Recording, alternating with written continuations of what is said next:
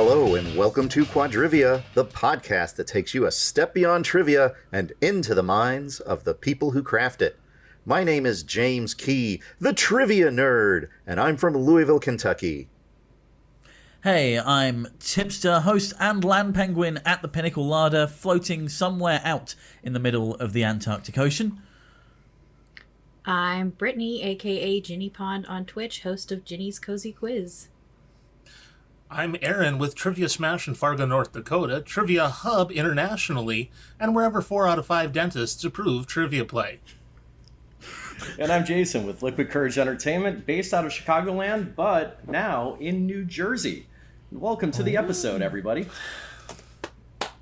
Welcome. Well, you say you're in New Jersey. You're not replacing Chicago, are you? Oh, no, we're expanding. I'm national, baby. Oh, man, that's fantastic. Right. I mean, what's the Congratulations. most limited possible definition of national usable? Technically, you're coastal. I mean, yeah, Chicago and New Jersey, the two types of America. He decided he wanted to source... God.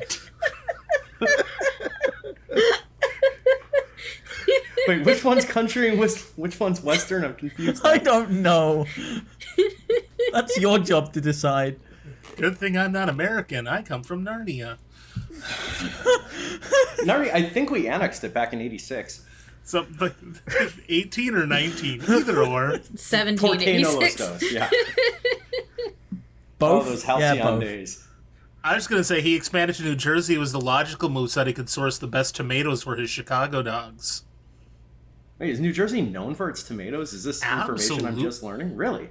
Absolutely is. Yep. Wait, See, I dogs always from assumed Chicago Garden State have a being thing their for nickname was tomato? like irony.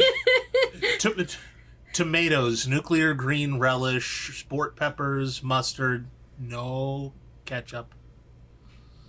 The Chicago spicy. dog. It's a hot dog. Celery. It's It's hot everything dog. that goes on a Okay, dog. Yep. Like a I've- banger. Oh, yeah, a hot dog. Okay. Yeah, I heard knows what Chicago a hot dogs, dog and is? I was like, the dogs from Chicago have a very specific diet? Like, I don't know. And Chicago Dogs is also the name of an independent baseball team in the Illinois area as well. I was just going to riff on that, but it turns out it's an actual fact, so I figured I'd let you take it away there. Wait, which Yeah, one? we have a history of naming our teams after weird shit. There is a Major League Soccer franchise called the Chicago Fire because we laugh at our misery. I don't know. Welcome to I mean, the the club. next thing you'll hear, there's like the San Jose Earthquakes or whatever. The Miami Fusion. Is that really a This is problem a in Miami? dark episode. Oh, my goodness. Yeah. Well, on a lighter note, hey, Zippos. really, yeah. Oh, no, you didn't. You didn't go there. You didn't. All right, so we've established that episode 65 is not going to be that serious of an episode. Out of the gate, cool. Yep, okay, fine. Sure. Tipster wore his best bow tie and everything for this episode, and y'all have just changed the culture on him. Apparently so. Actually, no. mean- let's take a moment because we're recording this via video for reasons I don't understand, being an audio medium. Nor and do I. you are wearing arguably a tie, but I mean, inarguably badly. A scarf. It's Yeah, a it's a scarf. scarf. I Or don't an know. That ascot. super looks like a necktie that a 4-year-old would have attempted to tie. I'm just saying. Have you Well, he seen only has flippers. these arms? A, they're very short. B, like, have you like, try wearing mittens and tying a tie. Why do Just you saying. need mittens?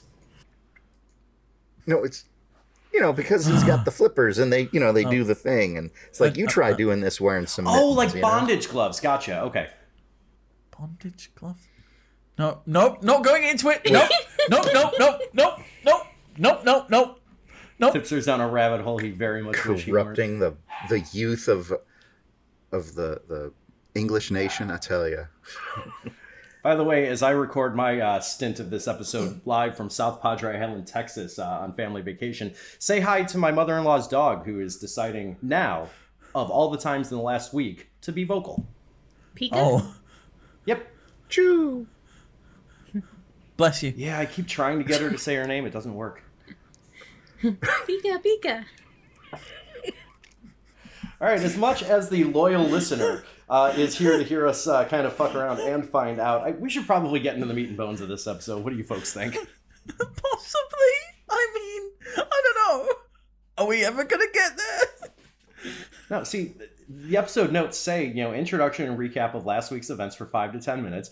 It's been 5 to 10 minutes. We have done no recap of last week's events, and I'm okay with that. We are good to move on. What do you Did anything happen last week? Supposedly James had a kidney stone? Yep. Not anymore, though. Thumbs up to that. Hey. Remember, it's the real kidney stones that we met along the way that matter. At least you know you passed yours. I'm still Oh, in yeah. limbo. What would Yeah, you grade just your that- kidney stone? Because you passed it, so we obviously got better than an F. No. Oh no. No.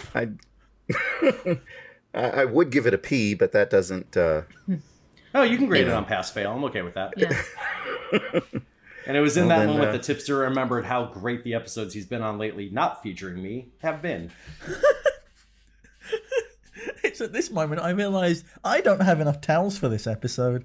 Oh no. I have a couple socks lying loose. That's about the best I can offer you. Let's do it. Don't Meat and take bones. them. We are talking about some tops and bottoms.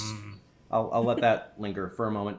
And then redirect to the fact that we're talking about kind of our best and worst moments in our professional careers as trivia writers, either in private or public events. Let's hit some highs and lows. So, how do we want to break this conversation down? Oh, let's start on a high note, have a few lows in the middle, and finish on a high note. I think a low sandwich. How about a low That's sandwich? way more, I don't know, structured than I was thinking we were going to do, but I will take Oh, okay. it. No. Let's just throw it against the wall and see what sticks. Which, No, that's to be spaghetti, fair, not sandwiches. I don't know, meatball subs might be in that sweet spot. Ooh, maybe. I've The been provolone eating my could sandwiches stick. all wrong. So meatballs tips are like bangers, but round. I know that. It's only because all we eat are sandwiches. Sandwiches. Ham is the best. Thankfully, the loyal listener to this episode will get that reference. Okay. Sorry, I'm on this new kick where we're doing all of this work for one person. So hi, loyal listener, you know who you are. I think I know who it is too. All right, let's, I'm on let's the get into it. podcast this time. Oh no, Oh no! crap. Wait, one of your Wait a sons sec. listens to the podcast too, right? Okay, Nah. good. Okay. No, we don't do enough anime memeing or telling people to like, share, and subscribe for either of my kids to listen regularly. So let's talk about our top 10 betrayals, everybody. Welcome to my unboxing video. Now in auditory forget to format smash that for like your button. viewing pleasure. Oh, that reminds me, Aaron, have you ever unironically said, "Don't forget to trivia smash that like button" in your hosting career? No, because a lot of my Trivia Smash stuff is live, whereas the Trivia Hub end of things is all virtual. I mean, you could go to like Staples and get an easy button and just relabel it. Absolutely. That was easy. Very much feels like it'd be on brand for you. We have a fellow streamer who does like quiz kit style trivia online. Shout out to Randomish Game Show, and he has a sound effect drop that is somebody just saying that was easy. And I'm a level with you as a player / host. That sound effect kind of annoys me. But it goes back to that mantra of what's easy for you is not necessarily a gimme for anybody else, you know? Does he That only was drop easy. it on ones where everyone gets the question? Or I think so. okay. Typically socials, yes. Yeah, so I Okay. don't. It's not so much the use case of it that bothers me as just the existence of it. You know, because you've got people presumably who are listening in and not actively participating, and you know, it lends itself to that hierarchical, I'm better than you kind of mentality, which trivia is never known for. Then Of course not. conversely, does the use of the dough sound, the Homer Simpson dough sound, bother you as much when it's an antisocial? Not as much, because I feel like people already kick people while they're down. Why not? That's pretty much where I'm going with this. Drop the Macho Man elbow. Wait, that's another podcast. Anyway, we should get into ours. Best ofs. Brittany, what's the best moment you've had hosting? I was not expecting to be the first one to talk about this. And that's why you are. I know. I've got, 2 months hosting experience, so it's kind of hard to pinpoint a best moment hosting. I'm trying to think of a few myself. You've written some absolute banger questions. Now, Tipster, bangers are like sausages. I know. We came... Well, you're just Speaking of bangers... Strike that. Reverse it. Speaking of bangers, I do think the reaction to my bang bangers and mash question was everything I hoped it would be. Okay. You want to talk us through that one for the loyal listener real quick? It was a before and after style question, and I needed the word banger in a theme round about junky cars. I had a question on there, and it was something like Ariana Grande, Jessie J, and Nicki Minaj sit down for a traditional English breakfasts made with sausage and potatoes. Ooh, and okay. the answer was bang bangers and mash. And I could feel both some chuckles and groans coming through the screen at me. People have mostly forgotten that I have a boo counter in my channel because no one uses it to boo my puns anymore because they're just so frequent or amazing. I don't know. One of those two. See, that's a really good question. I remember when that came up on your game. Can I offer a slight edit that I think would have gone over terribly? Yes. Calling it a Nicki Minaj à trois. Oh, no. Oh, no. Is that what the sausages are for? I didn't know that's the kind of worst we were talking about today. Oh, no, we're still in the best, my friend. Okay. So wait a minute. Is that when the person who recorded Pound the Alarm also pounds with 2 other people? I was trying to make a verse pun and it didn't fly. It's fine. Everything's Oh, fine. no, I got it. I got it too. Okay. But that is a different kind of bang banging. So. Yeah, sometimes those moments where, you in charge of the social setting that everybody's opted into just kind of lean into the collective groan moment, those can hit your soul right. Mm-hmm. What about you, James? You've been both live and online in a couple different contexts. Anything jump into you as kind of a key moment? Yeah. Except that pun, James. Yeah. One of my last shows that was live was a fundraiser for a high school girls softball team, and it was diversely attended, we'll say. I had no idea who was going to be there, other than, supporters of the team, friends, family, and the whatnot. But I happened to have a category where I found the translations of 10 Disney movie titles into Spanish, and I gave those to the players, and all they had to do was give me the English title back again.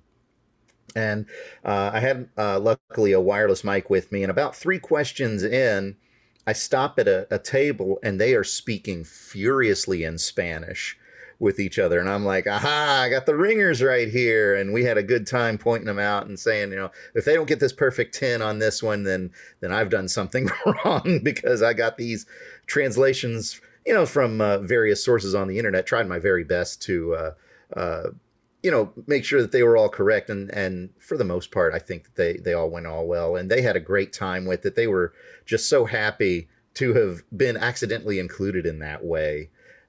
So they were able to, I couldn't even tell you how they scored on that, but when we went through some of the answers, they were just piping up saying, yeah, because this is the Little Mermaid was Sirenita, and so they were saying, yeah, Ita is for little, and Siren like for siren, like a sea creature, and so it had to be the Little Mermaid. And I was like, you all are the best. Thank you so much for that. And it just turned out to be a good connecting moment for me as a host to the players, and from the players to the others. So that was one of a really fun highlight that I had at that show, among other things. Okay.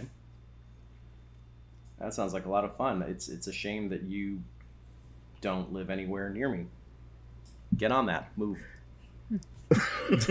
Well, all right. I am planning on coming up to visit Chicago sometime. I hear there are some trivia hosts up there.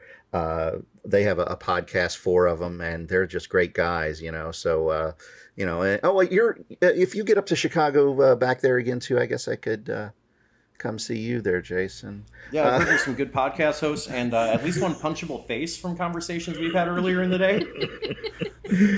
Yeah. I do have I've got a nephew up there who might be getting married, and it'll be a great excuse to get up there, and I'd love to see you and everybody. Why are we punching your nephew in the face on this, the day of his wedding? It was an offer I mean, that's he couldn't one way to refuse. object, I suppose. If anybody has reason to speak against this, there you go. Oh my goodness. All right, Tipster, give me a favorite moment at the Pinnacle Larder, if you would. Well, funnily enough, my favorite moment at an event was not necessarily at the Pinnacle Larder. It was when we docked in Chicago one night for a very special guest stream. And funnily enough, there was one particular round that went down very well indeed. And now some people have some ringtones that they will forever cherish. That we effectively, what happened is I kind of nabbed Lee, aka Broken Buzz's jukebox. It was broken. We tried to fix it using some parts we had lying around in the larder. Kinda used some parts from a time machine and songs from way back when and the now got smashed together. And I needed the people of Twitch chat to help me unravel the melody from the lyrics. And it was just, yeah, it was a ride. I think you're missing a very important element of that round's presentation, and that was that you sang every question. I did, and I still think that my singing is not all that great, but other people disagree. It was a thing of beauty, my friend. So if anybody wasn't there, just to kind of provide context of what's going on, he took the melody of some long-standing beloved songs and replaced the lyrics of those with lyrics from other songs. So it was an absolute head case, mind fucky kind of thing that somehow had all the potential to go very, very badly and yet landed every single one of them, much to the delight of all the players based on the feedback that was posted in chat that night. It was less broken karaoke as it was karaoke mashup hell, and I loved every single one of them. Karaoke mashup hell is gonna be my new testimonial. You have my blessing. It was one of those things that I'd worked kind of so long and hard on that to actually get a good reception for it was a relief more than anything, to be fair. But yeah, it went down well. The get rates were good. Everybody loved it. And even when people didn't get it, they were enjoying it. And that for me is what it's all about, is enjoying yourself. You know? Mm-hmm. I do have another moment, another best moment. Take it away. The floor is yours. And this again was a very special guest hosted round in a particular birthday stream where there was a particular mystery theme for a particular person whose birthday it was. And I'm going to let Jason take this from here. I kid you not, the worst person to take it from here, because I was in that stream too, and it may or may not have been my 40th birthday, and there may or may not have been a lot of rum that night. But the brief and intermittent memories I have of this beautiful round was that the mystery theme was all hats. And at one point, you encouraged me as a participant to no longer actually type in my answer and instead use the camera and the hat-a-log to answer in the form that I felt suited the stream best by donning the particular hat of choice. See, the thing is that there were people in chat and people who were answering who got it before you did. And I'm just there like, just you wait until you see what happens. It's fine. No, I already established we were like 5 drinks in that night. Yeah, exactly. And as soon as the light bulb dropped, I swear, I'm like, son of a bitch. I had it literally in front of me the whole time. And that that was an amazing moment, though, for sure. And thank you for all the hard work and thoughtfulness you put into that. That was spectacular, my friend. It is absolutely no problem. And thank you to Jeremy for trusting me with that. Yeah, he has his moments every once in a while. So, what about you, Jason? What is your best personal moment of hosting a private game, or just generally hosting? Yeah, I've been mulling this one over, which is why I threw it to 3 of you first before it came to me. And just now, the light bulb turned on for me as to what maybe my favorite moment as a pub trivia host has been, and that was the Monday night immediately preceding Halloween, where I walked into my long-standing Monday night show, my flagship show here in Chicagoland, and it took about 3 minutes for me as I'm setting up and loading all my equipment in to realize everybody looks a little bit different than usual. I saw an abundance of Deadpool-themed t-shirts. I saw 30 or 40 people wearing sweatpants.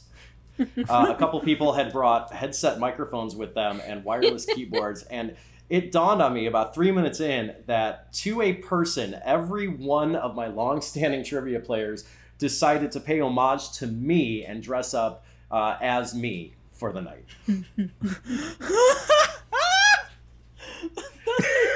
It was absolutely a labor of love. One of my regulars had decided like 3 weeks earlier to put together. It was, from what I understand, it was absolutely an appreciation thing and not like a vicious mockery kind of thing.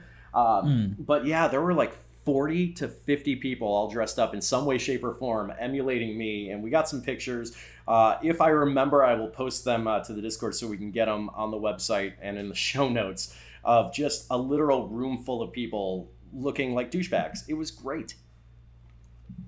And honestly, it wasn't even like the visual effect that really did me, just the thought that these people cared enough to put together behind the scenes, behind my back, this big, for no other reason than, hey, we like you and we want you to know that kind of event. Just it touched me in a way that in the 17 or so years that I've been hosting professional entertainment has touched me maybe once or twice otherwise.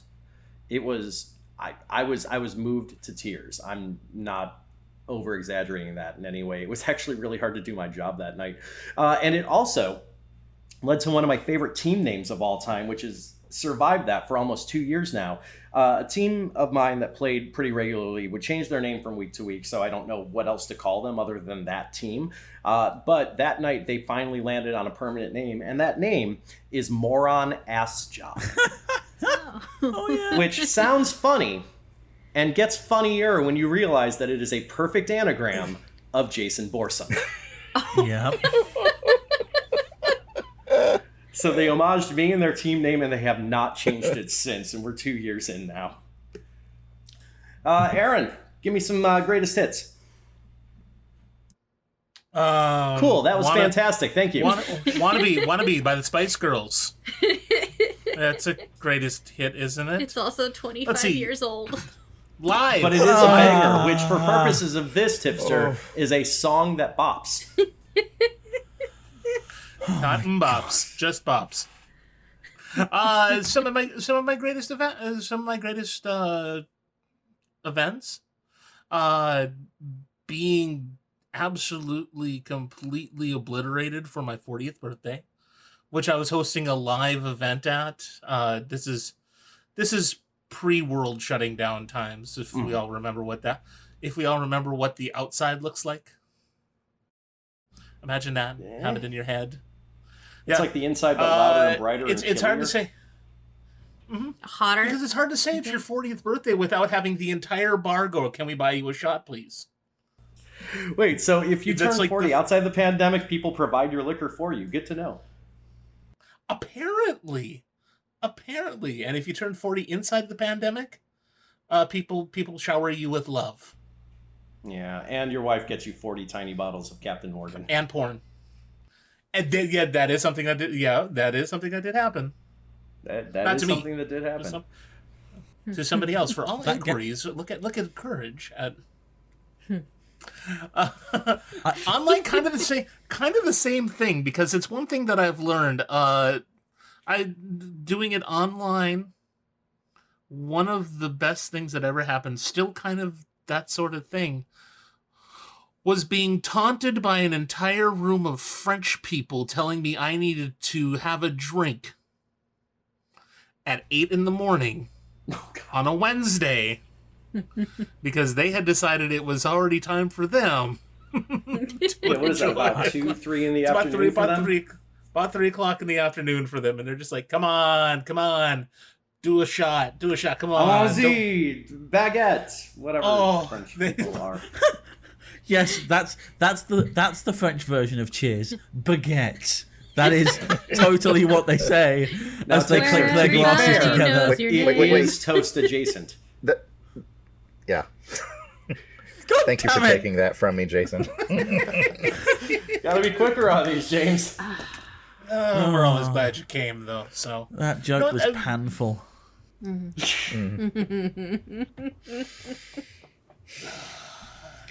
I don't know. All right, so you're getting drunk at 8 a.m. on a Wednesday. Getting drunk at a little 8 in the morning, okay. And I mean, it's one of my highlights.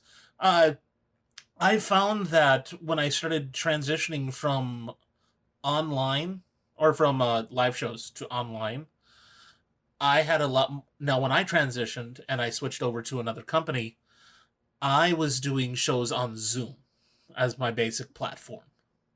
So I had a lot more interaction and a lot more engagement with people. And that really changed things immensely. So I would say that within the past year and a half since the pandemic started, almost everything I've done on Zoom is one of the best things I've done, save for a couple of them. And we'll get into those in just a little bit. Okay. Yeah, we are at that point, aren't we? We started off on a high note.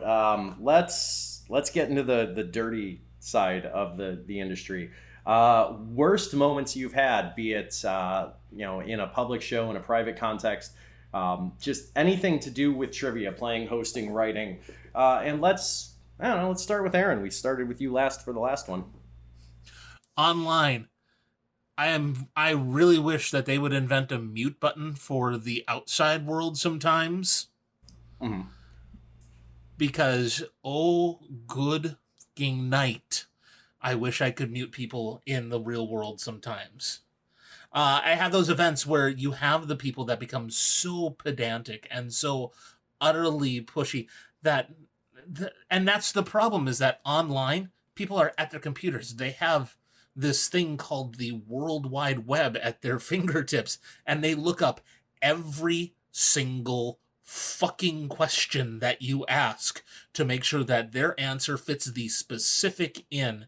And I don't know about the rest of everyone here. I know with Brittany and Tipster being primarily just online, and with James and Jason both kind of doing live online and in person to an extent,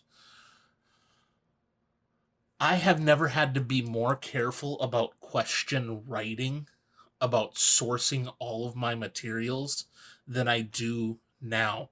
Nothing says painful than what happened to me about 3 weeks ago on a show, where I got absolutely torn up and down for an hour straight. Oh, Jesus. Because one of my questions, it wasn't one of those it kept going sort of things. It was callback, the callback, the callback, the callback. And I think we've all experienced that, where it's just, people, let it go. It's fine. I fixed the problem. We solved it. But you gotta keep digging in. And that's probably one of the worst things, other than people who don't shut up. And I think we could all agree that, choosing the life of a professional trivia host and writer means that our mental health and self-esteem are super high and always stable. So that stuff just goes like water off our backs, obviously. Oh, absolutely. I mean, I Right. don't know about you. I don't cry in a corner for half an hour after a show sometimes. No, who does that? Come on. I don't have a tiny little bottle of medicated, don't hate myself sitting right behind me right now or anything. It's the 151. That's why it's there. There you go. So as far as me and worse stuff, I feel like I've told some of the horror stories from my online space, and a lot of our listener were probably there for some of them, and I don't know that I want to reopen those wounds. I will throw this out there that nothing is worse than hosting and like debuting an event at a venue and nobody shows up. Kind of coming out of the big portion of the pandemic lockdown. I'm trying to phrase this carefully because at the time of recording, we're probably going to go back into another one at some point. This was probably around January, February of 2021. We started at a venue in a town known for its bars and nightlife. We were right there on the main strip. It was a newer establishment. Owners I had worked with previously bought a like tap house, renovated it, and wanted to bring us in. And it was great. The first night, it was our first live show in months. 2 people showed up. Two teams by virtue of it. But 2 one-person teams showed up. Obviously wasn't enough to validate running the show and trying to charge the venue. So we said, you know what? Let's adjust the start time because it was starting relatively early. This was more of a nightlife place. Let's move the start time an hour later and we'll try again. We'll hit it up on social media. We'll make a big push. All of that happened. And the next week, nobody showed up. And the week after that, nobody showed up. And the 4th week, nobody showed up. And we pretty quickly lost the account. I had to send a staff member out there 4 times. I had to go out there myself 3 times. Spent a lot of effort and time and money in marketing. I lost some income online personally because I had to go be out there. I had to pay my staff member. It was a suck sandwich all the way around. And then I found out the venue wasn't enforcing COVID protocols and was having issues with their patrons being publicly intoxicated, and they ended up losing their liquor license. So, I mean, all's well that ends well, but boy, I wish I would have known that, 2 months earlier. I had the same, boy, I don't want to say the same because it was nowhere near, having my very first independent venue some months ago. And I even talked about it some here on the podcast, where first night was a 3-team event maybe, and there was another team that came in halfway. They weren't an official team. They were just kind of playing along if nobody got the answers right. And, it was like, a first night break into the way things were going to work. I was just like, you know what, things will get better next week. We'll keep advertising it on whatever social media we can, talk it up at the bar. And the next week comes and there is absolutely nobody there at start time, and anybody that was already there, the very few patrons that were there, nobody was interested in playing. And it was just pretty much right then and there that the owner said, well, I guess we'll just not do this. And maybe I'll talk to you when the weather gets colder, because that's when people want to play trivia.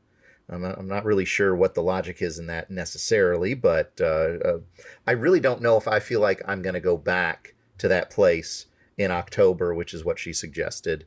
It just felt like, it was just a failed experiment, unfortunately. It just didn't work out. And I just don't know if it would be worth giving it another shot, especially since I did find another place to go to. And that's got its own things going on right now, which are a little bit wavery, but we won't expound on that just yet. We'll just see how the events unfold, so to speak. Now, to interject a little bit on something you had said, from my experience in the industry, I will parrot the point that spring and fall are your big bar draw seasons. Summer is too hot, too much other stuff going on. People get really excited to do outdoor events, go out of town for weekends, concerts, that kind of stuff in a typical year. And winter is obviously problematic, especially if you live in an area that's susceptible to cold weather and snow, because people don't want to leave their house. It gets dark so much earlier. Driving conditions are often hazardous. So Rule of thumb for me for a good long time was that most of the year my phone doesn't ring with job opportunities, but it will blow up in like March and September. That's when both venues will be looking to change up their entertainment and I'll lose a couple gigs, but other venues will be looking to add stuff to supplement and I'll gain it, and I'll kind of washes out with a net positive. But yeah, I will occasionally go 4 or 5 months without a booking call and then get 3 in a week because of the seasonal nature of the bar and restaurant industry. So to that end, consider it in October. You might get a better turnout, especially with some ideal distance between us and the worst of the pandemic. Crossing the crap out of my fingers on that one. Yeah, I mean, the one good thing that I want to say about this venue is it's like 5 minutes from my house. So, I mean, that would just be so convenient to be able to get to and back. And it is kind of weird because it was actually March when we started talking about this. And I did say I wanted to wait until after March Madness is over so that we're not, butting ourselves up against any basketball games. But well, yeah, Louisville's a pretty big college basketball town in general, so. Generally so, yeah. So it's just something I didn't want to compete against, as it were. Sure. Who have we not heard from yet on horror stories? Tipster. So I may have... No, I'm asking you, who have we not heard from yet? Oh, right. Not me, and I don't know. Oh, okay. Well, then you might as well take it. Okay, fine. I guess. Sure. Worst thing that happened at a trivia event for me. I'm gonna go 2 ways with this one. First of all, my worst experience of hosting a trivia event, and then I'm gonna feed into my worst experience of being at a trivia event, because that's something that honestly irked me and propelled me into actually hosting trivia in the first place. So the first time around bombed. Like, the concept didn't hit, it didn't play well, and people didn't get it and didn't gel with it. There were complaints in chat, there were complaints from people, and when it's something much like the round that I was talking about earlier, that you've put a lot of time and effort and thought into, and people are just like, I want this to be over. Can we stop this, please? Get me off this ride. It's really disheartening because, you've spent 3-4 days on this and it doesn't work. It doesn't work as intended. It just, it is heart-shattering. It is. Should I jump in with the reason I don't do picture rounds more or less ever? I mean, go right ahead. So I, way back before the days of the online platform that I use now, I wrote my own software, and I, in an updated version, decided to build in the capability to do picture questions. I did an entire round of them as proof of concept at one of my shows, and the concept was that I was going to show you a picture of a Little Miss / Mr. Men figure and give you multiple choice options as to the name of that particular figure.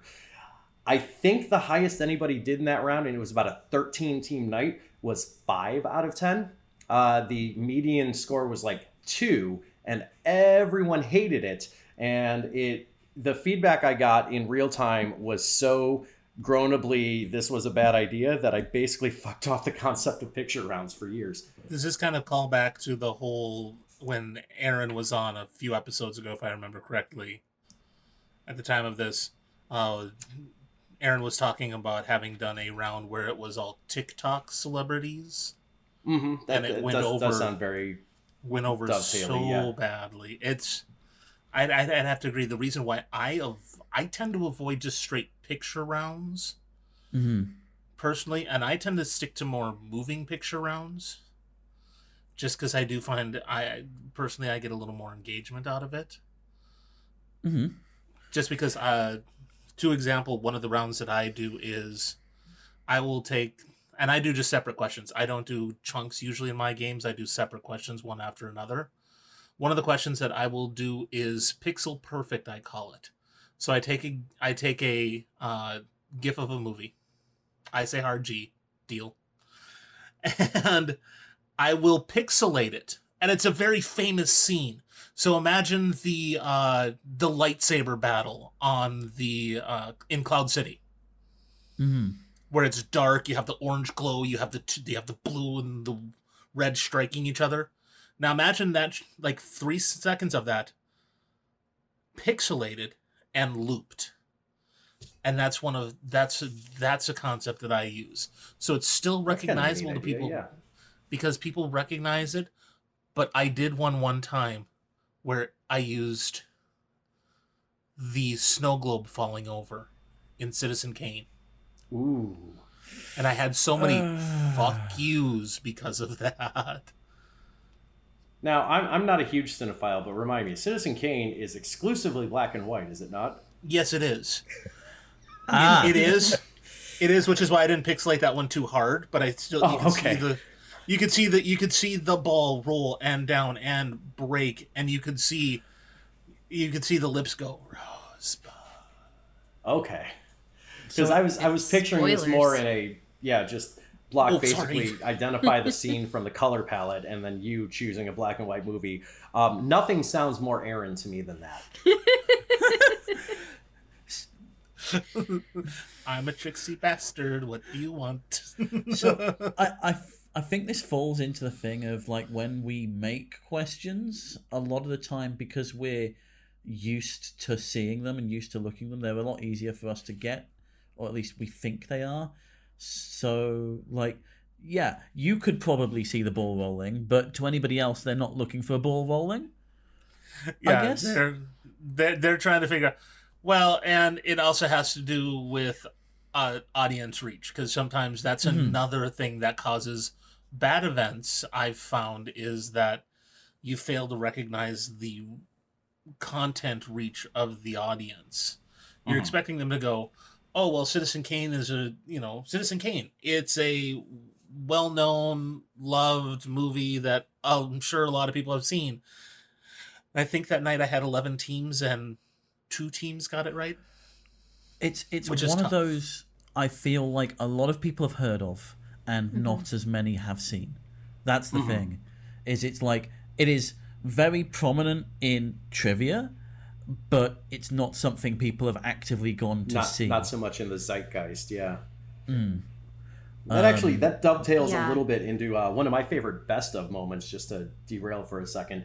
So I think I might have talked about this on the podcast, but if not, I hosted a middle school graduation event for a local middle school about 2 months ago, and I wanted to do an audio round, and I wanted to be cheeky about it, so I wrote a round called Songs Before Your Time, and I took the year-end Billboard hits from the year 2006. Way back that round when, hurt my feelings. realizing that most of the people who'd be playing this, by virtue of being in middle school, which for purposes of Tipster is grades 6 through 8 in most places here in the U.S. So the oldest player I had was 14, and this was in 2021. So the presumption is none of these kids were alive when these songs first hit the airwaves, but I picked really recognizable songs and really recognizable artists and just asked them to name the artists. Nothing made me feel older and sadder and gave me a bigger laugh than when I played, I think it was Bad Day by Daniel Powter, the #1 song of the year. Oh, no. And a team went, I don't know, one of those guys who did Bridge Over Troubled Water. Well, that's a good pull. Yeah, off by about 40 years, but okay. There's been re-releases with people who sound like Daniel Powter. I can see where they're coming from. To be fair, Clay Aiken would have been way, way, way, way, way closer, except they went to the trouble of saying one of the guys, referring to the duo who did Bridge Over Troubled Water. Oh, you mean Will Young and Gareth Gates? Huh? No, okay, that didn't make it over there. That's fine. No, wait, whatever the hell you're talking about didn't. I missed what Tip said. What'd you say? Will Young and Gareth Gates. They were the 2 people who won Pop Idol over here. Well, one of them won. One of them was a runner-up. They did a duet, Bridge Over Troubled Water, and yeah, it was a thing that happened. Okay. Moving swiftly on. So I don't know if the Daniel Powder, Simon and Garfunkel thing actually was the worst misidentification I had that round, because I just looked. In the previous question, I played Danny California by Red Hot Chili Peppers. You know, that deep dive cut that song is. And the thing that made my heart hurt was a team guessing Sweet Home Alabama by Johnny Cash. Oh. Yes, that was the one that was the God. worst. Oh no. I mean, there's Now, is that wrong, just- and then there's painfully wrong. Is that kids just being kids, or are they like really trying to guess Johnny Cash as the answer? I don't know. In all honesty, I can't predict a 12-year-old's mentality, and I'm grateful for that, frankly. But that one hurt my damn soul. I'll tell you that. Mm-hmm. Brittany, do you have any worst of moments you want to share? Nothing that hits quite like that. I suppose my worst, I'll kind of speak to two.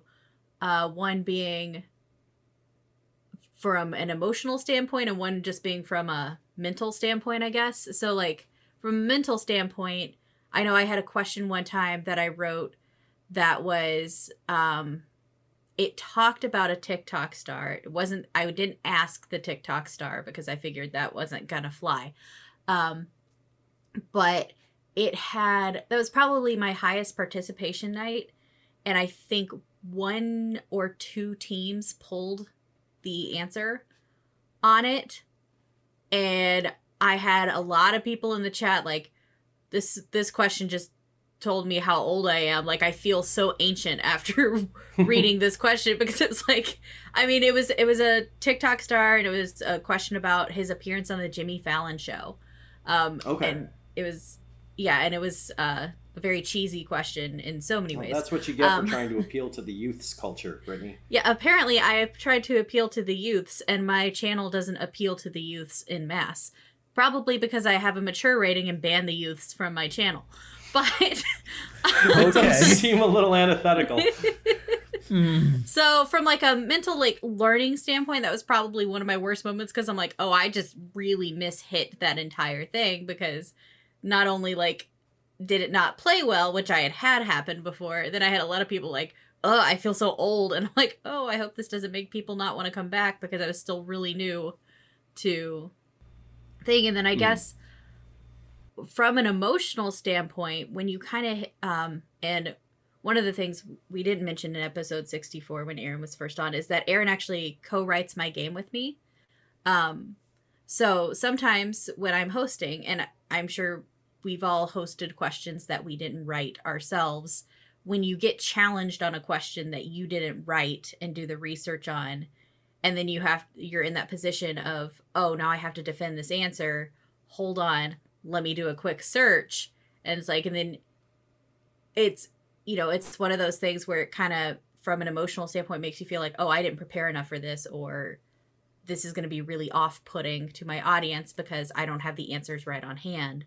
Or, and then it kind of dovetails into one of those things that, the next week when you come back online and you don't have as many teams playing in the chat, it starts to get to you, because you're like, well, what is it about me that that's not resonating? Why aren't people coming back, kind of thing? And then you start spiraling into all those, oh, well, that question didn't play well. I didn't have a good answer on that one. Somebody challenged that one and I had to go look it up, and, didn't immediately have a response, kind of thing. And so for that, it's kind of like, I guess the worst moments are the ones where you feel like you've failed as a host or a writer, or that, at least for me, because like you said, we all have great self-esteem and high mental stability, so nothing ever gets to us.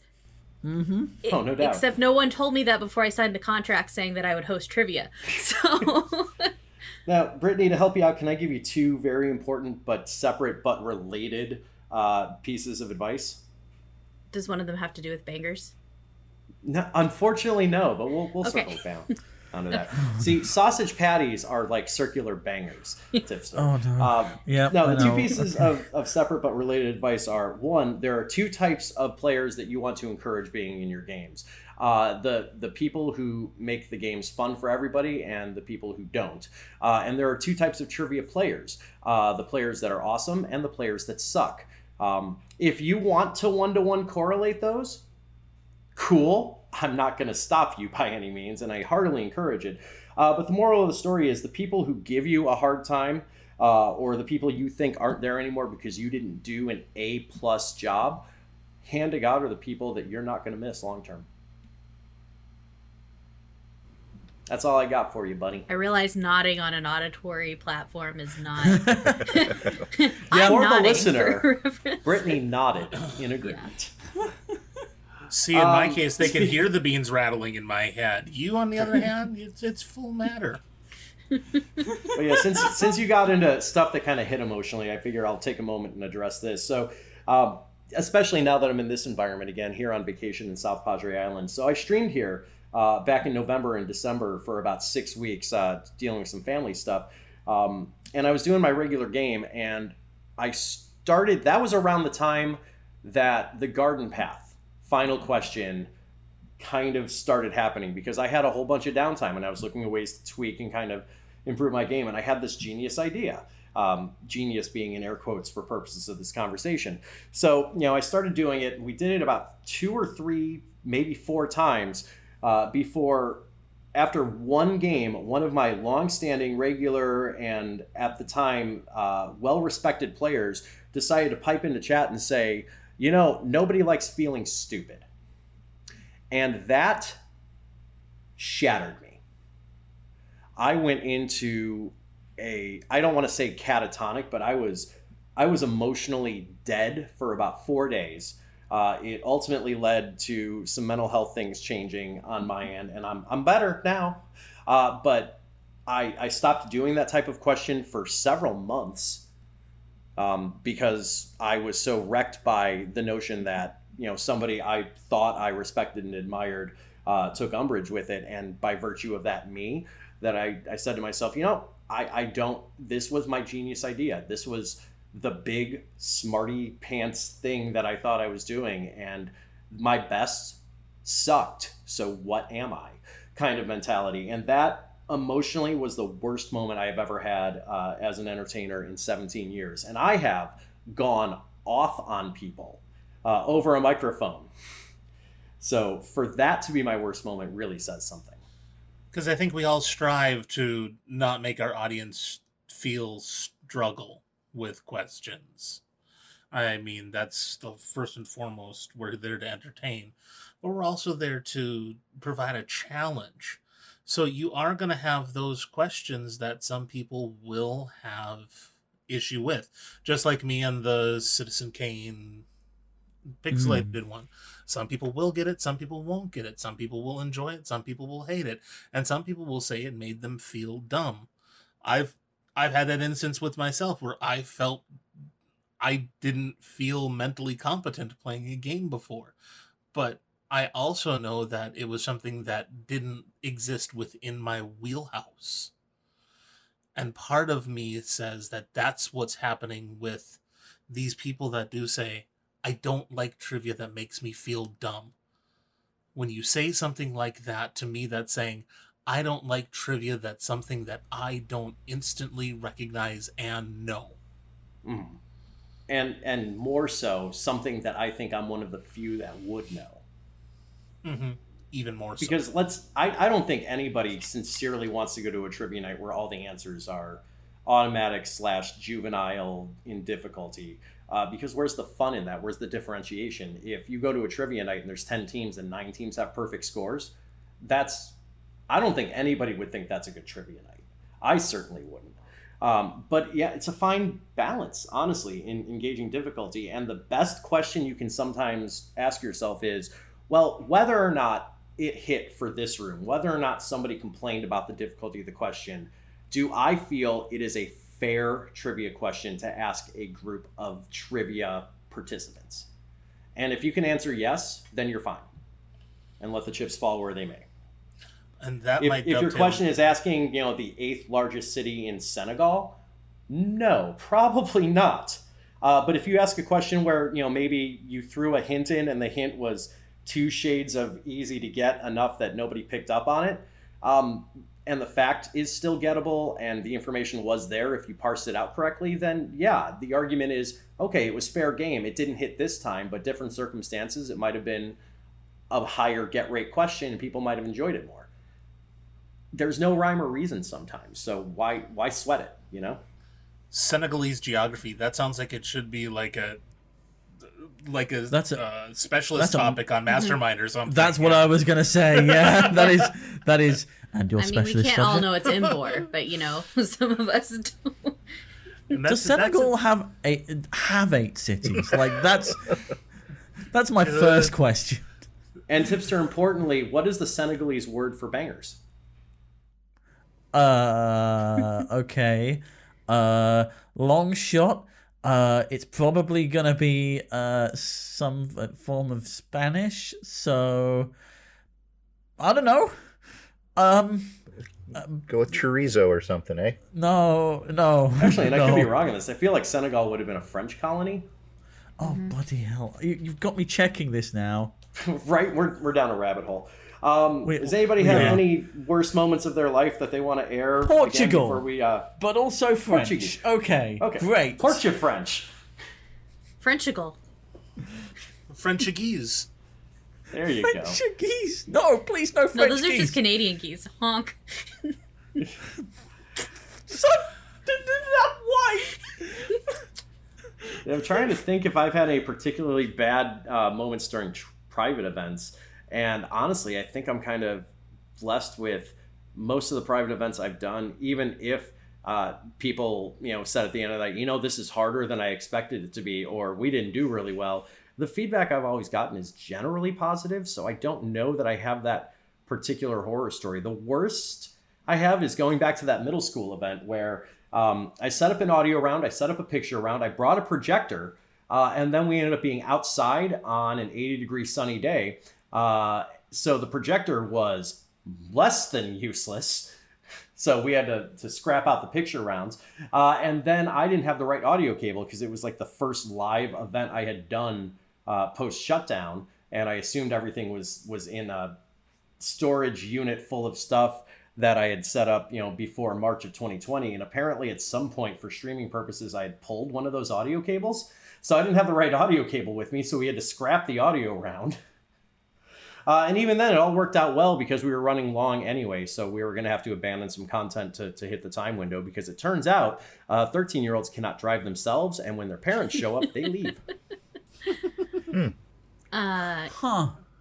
Yeah, I would say just because my worst private event moment is probably nowhere close to anything for people who have actually hosted private events is that I wrote for a private event for a couple of years for their annual fundraising trivia night. And I think the worst thing I ever got out of that was just I had one team of people I knew who were going to the event who contacted me. They're like, so Madagascar's on the eastern off the east of Africa, right? And I was like, sure I do. Why? They're like, well, your question asked about an island off the western coast of Africa. We were trying to figure out what.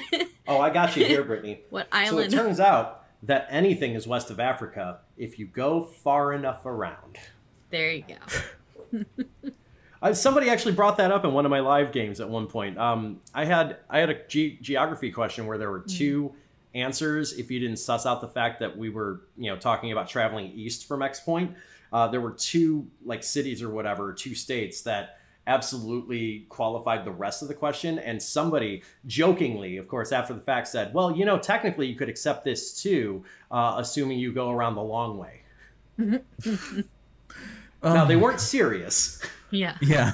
And that kind of shit posting, I'm kind of okay with as long as we, have the mutual social contract that nobody's taking that aspect of it seriously. But that just reminded me of that moment. So thank you for that. You're welcome. I have 3 words for you, Jason. Red River Shootout. For more context, watch Liquid Courage on Twitch. Yeah, sometimes we correct that and then you don't show up for the correction. I'm sorry, okay? I know we've kind of talked about external good, bad. We've definitely talked about internal bad. Do you ever have those moments where you feel like you not maybe in the room, but you did such a good job. I know, like, I've done one show that I can remember where my show has 100 point max system. So you can score up to 100 points. And it was a tougher game. I think like 70 was my high score on that one, so a little bit tougher.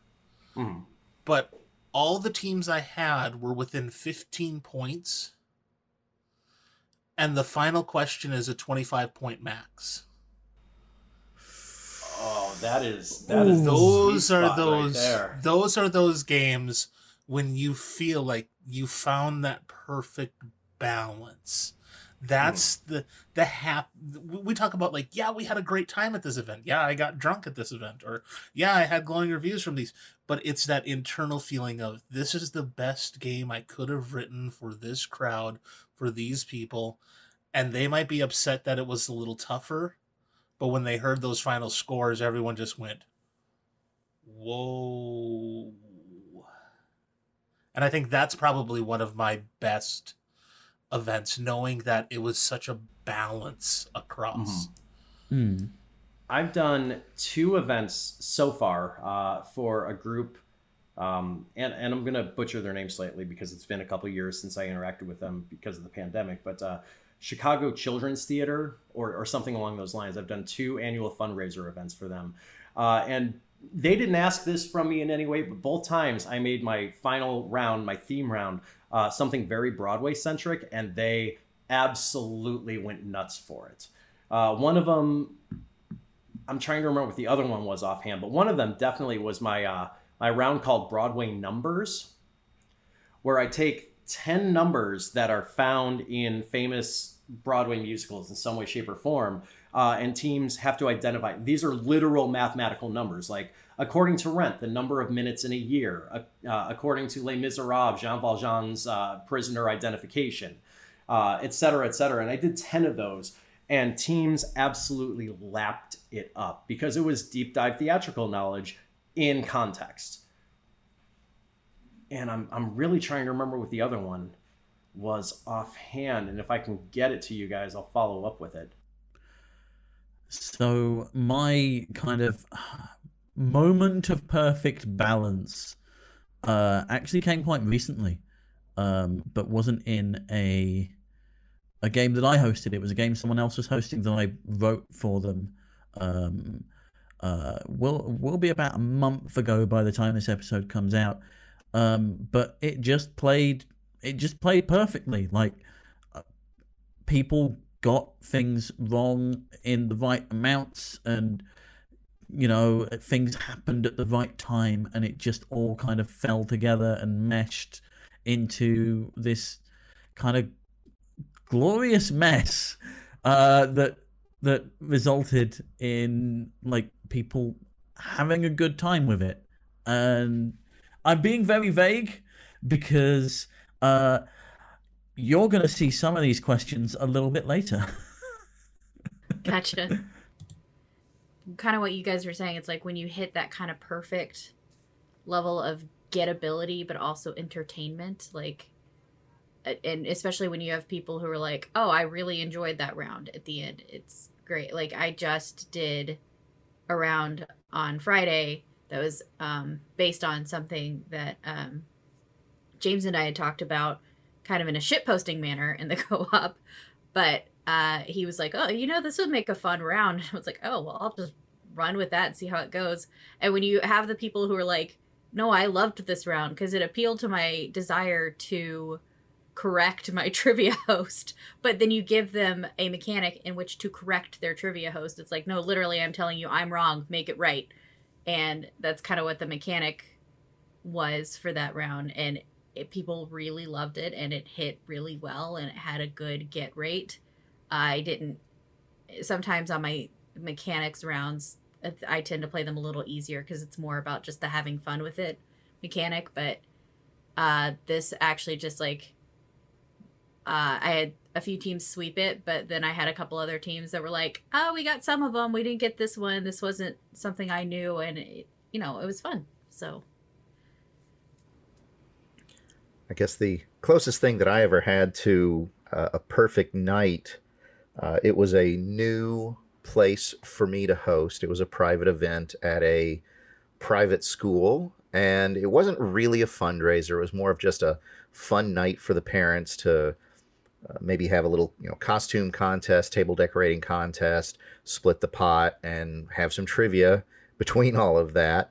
Had some audio, some visual rounds, and just it was, they said, the most fun event they had in a long time. It was kind of new for them to have a trivia game of any kind at their place, and I ended up getting paid double what I had quoted, and I think I was probably underselling myself, and they saw something in me about that, so I of course was very appreciative about it, and they had me back 6 months later, as a matter of fact, and I'm looking forward to getting back to them when everything opens back up, so that maybe we can, because sometimes it just pays to have a little bit of fun. Doesn't always have to be about fundraising and everything at every school or what have you. But if you can just give people a good time, I think that's what we're all here for. And it was a real morale booster for me, and just showed that I can't, I'm worth it.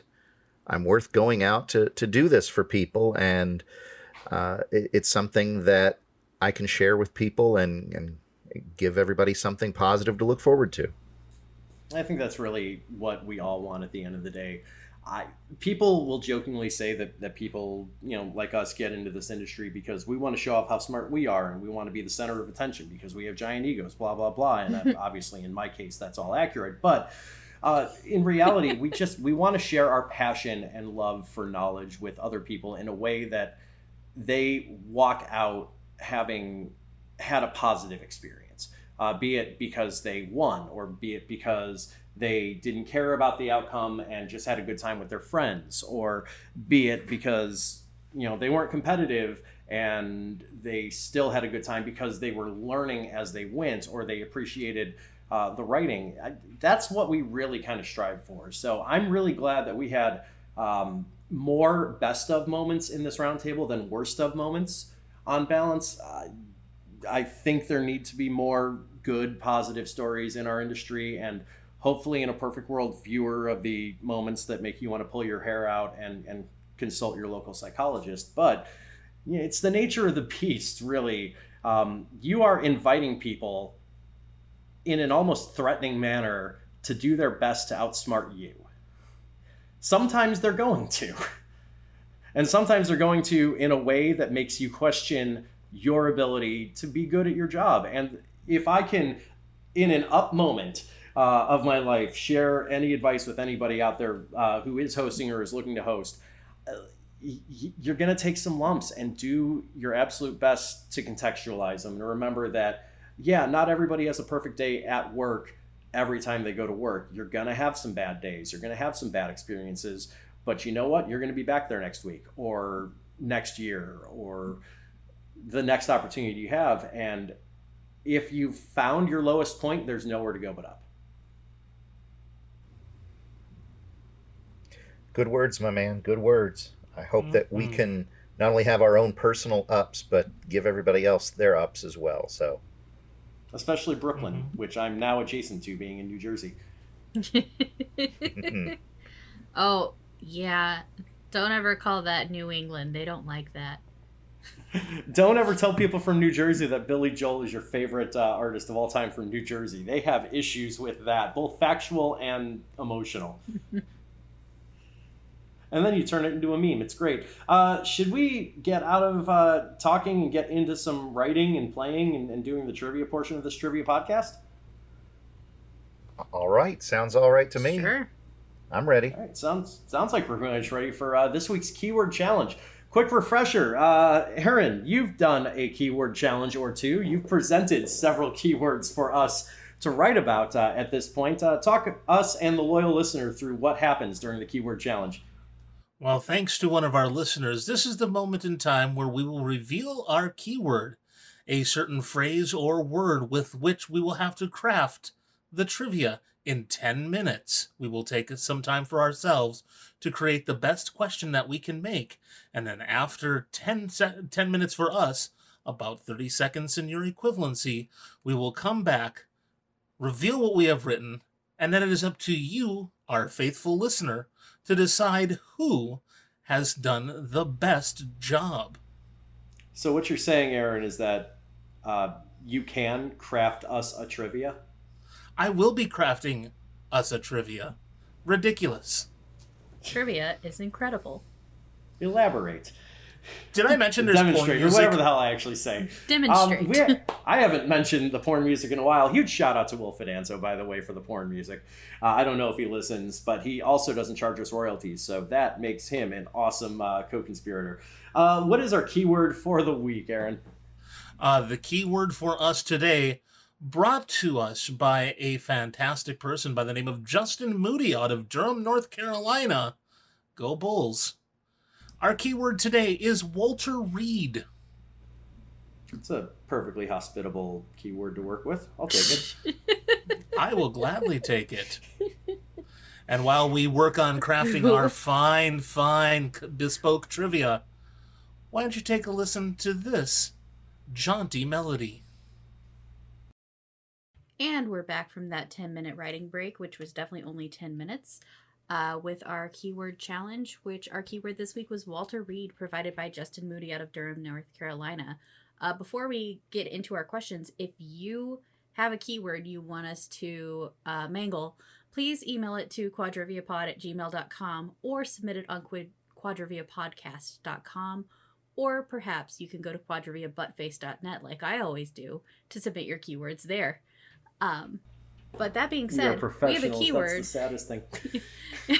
We have a keyword. It was Walter Reed, and we all wrote questions. Some of us more than one. But Tipster, do you want to get us started off with your question? Yeah, sure. Why? More than one. Okay, fine.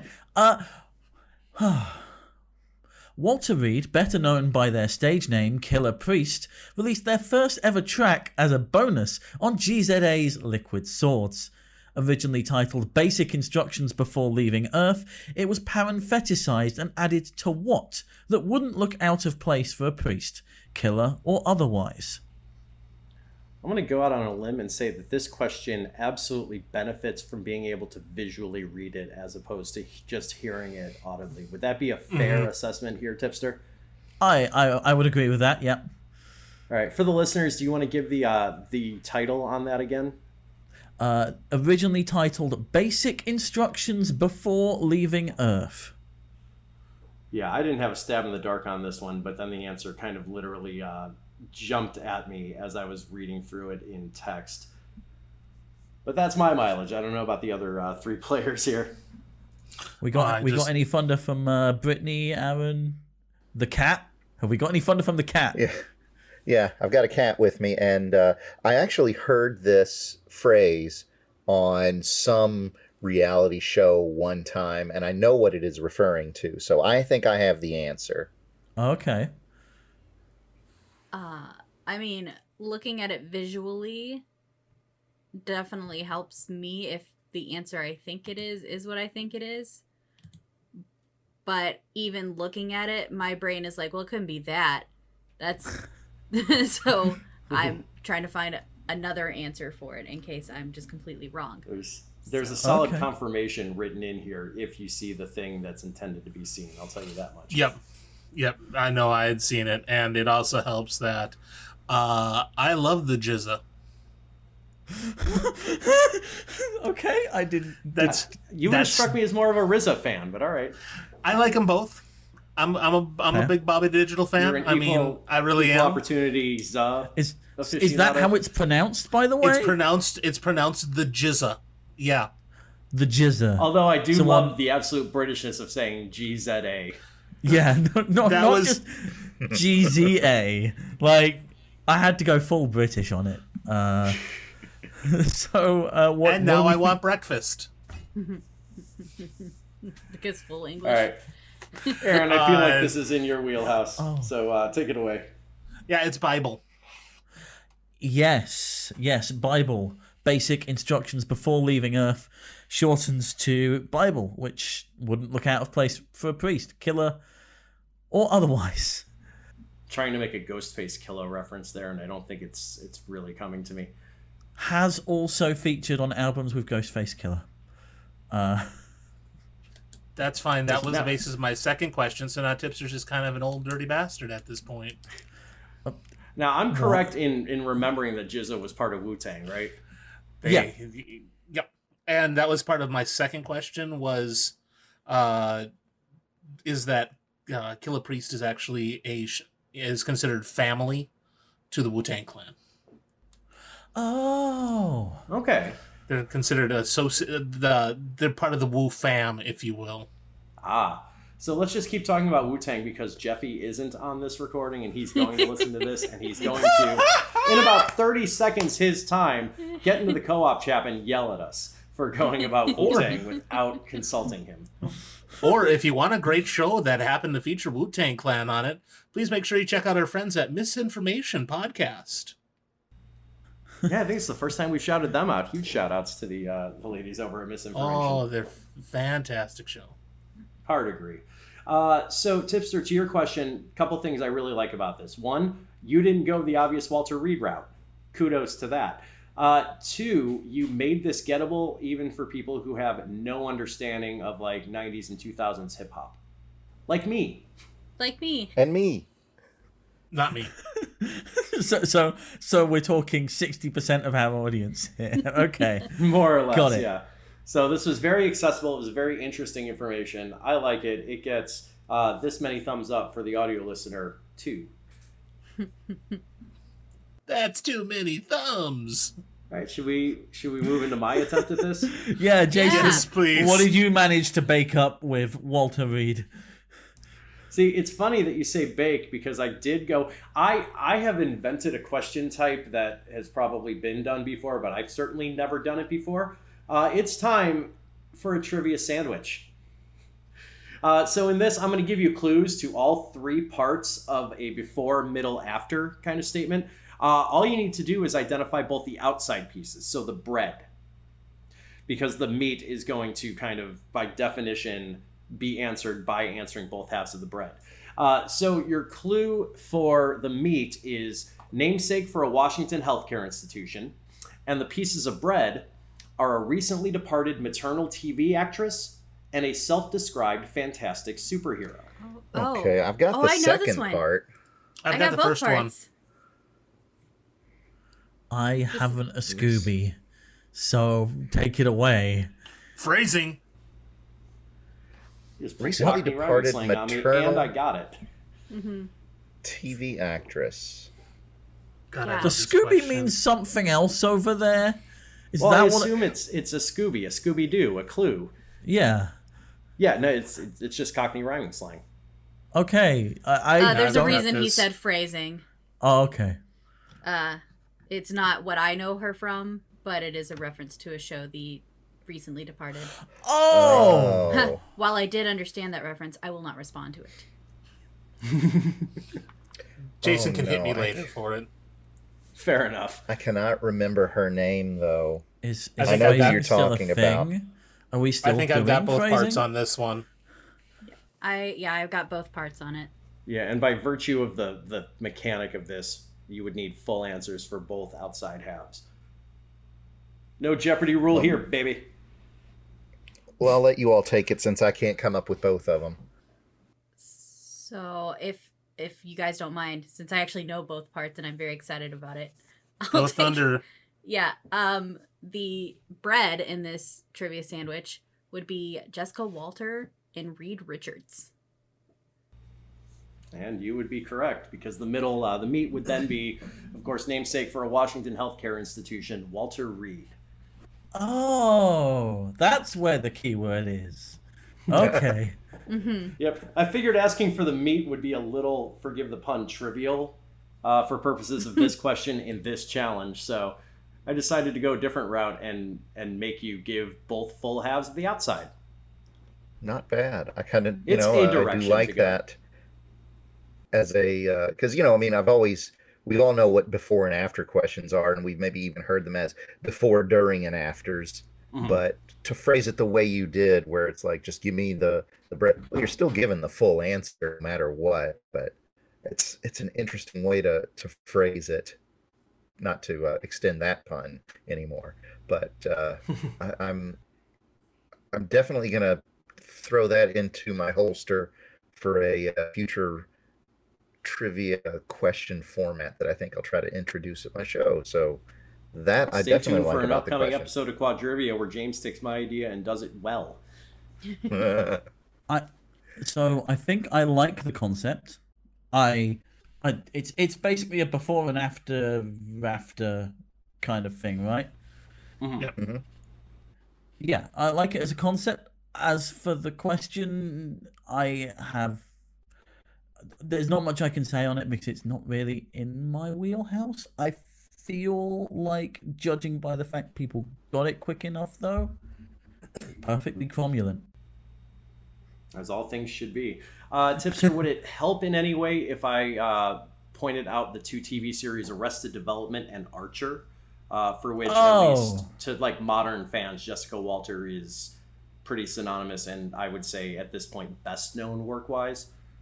I am vaguely aware of Archer, and I am vaguely aware of Arrested Development. So those are things I have heard of.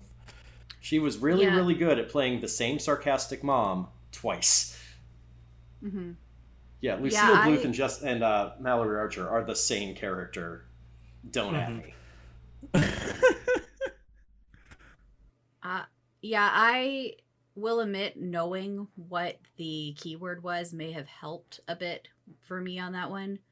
But the clue of a self-described fantastic superhero definitely points very solidly at Reed Richards. And at that point, you know, especially if you're playing at a team, somebody may have been like, oh, Walter Reed. And then if you hear Walter, okay, who do we know who was recently departed, played a mother, and is the last name of Walter?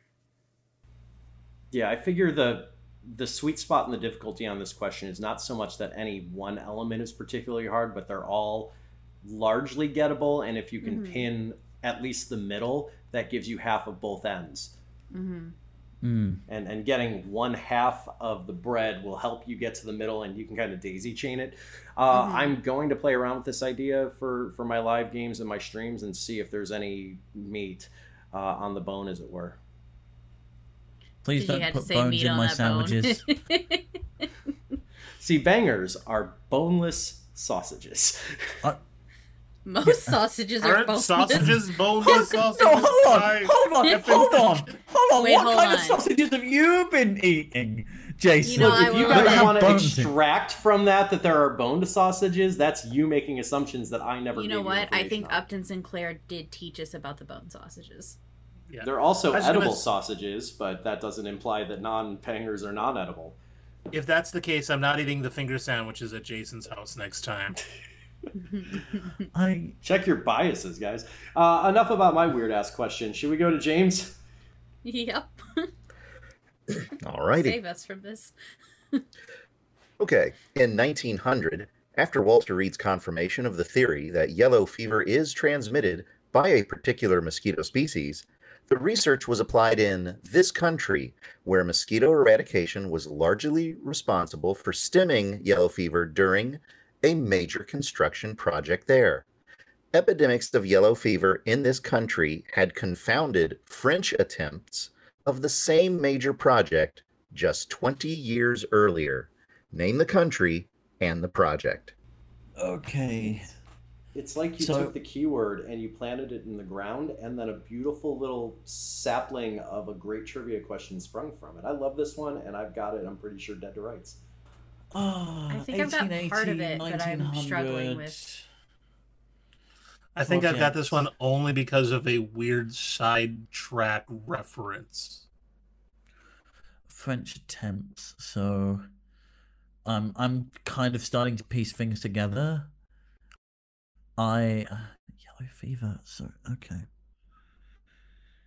I think, but I'm not 100% certain. I have a feeling. But tonight's going to be a good night. Got it. Yeah, but no bone sausages, please. Now,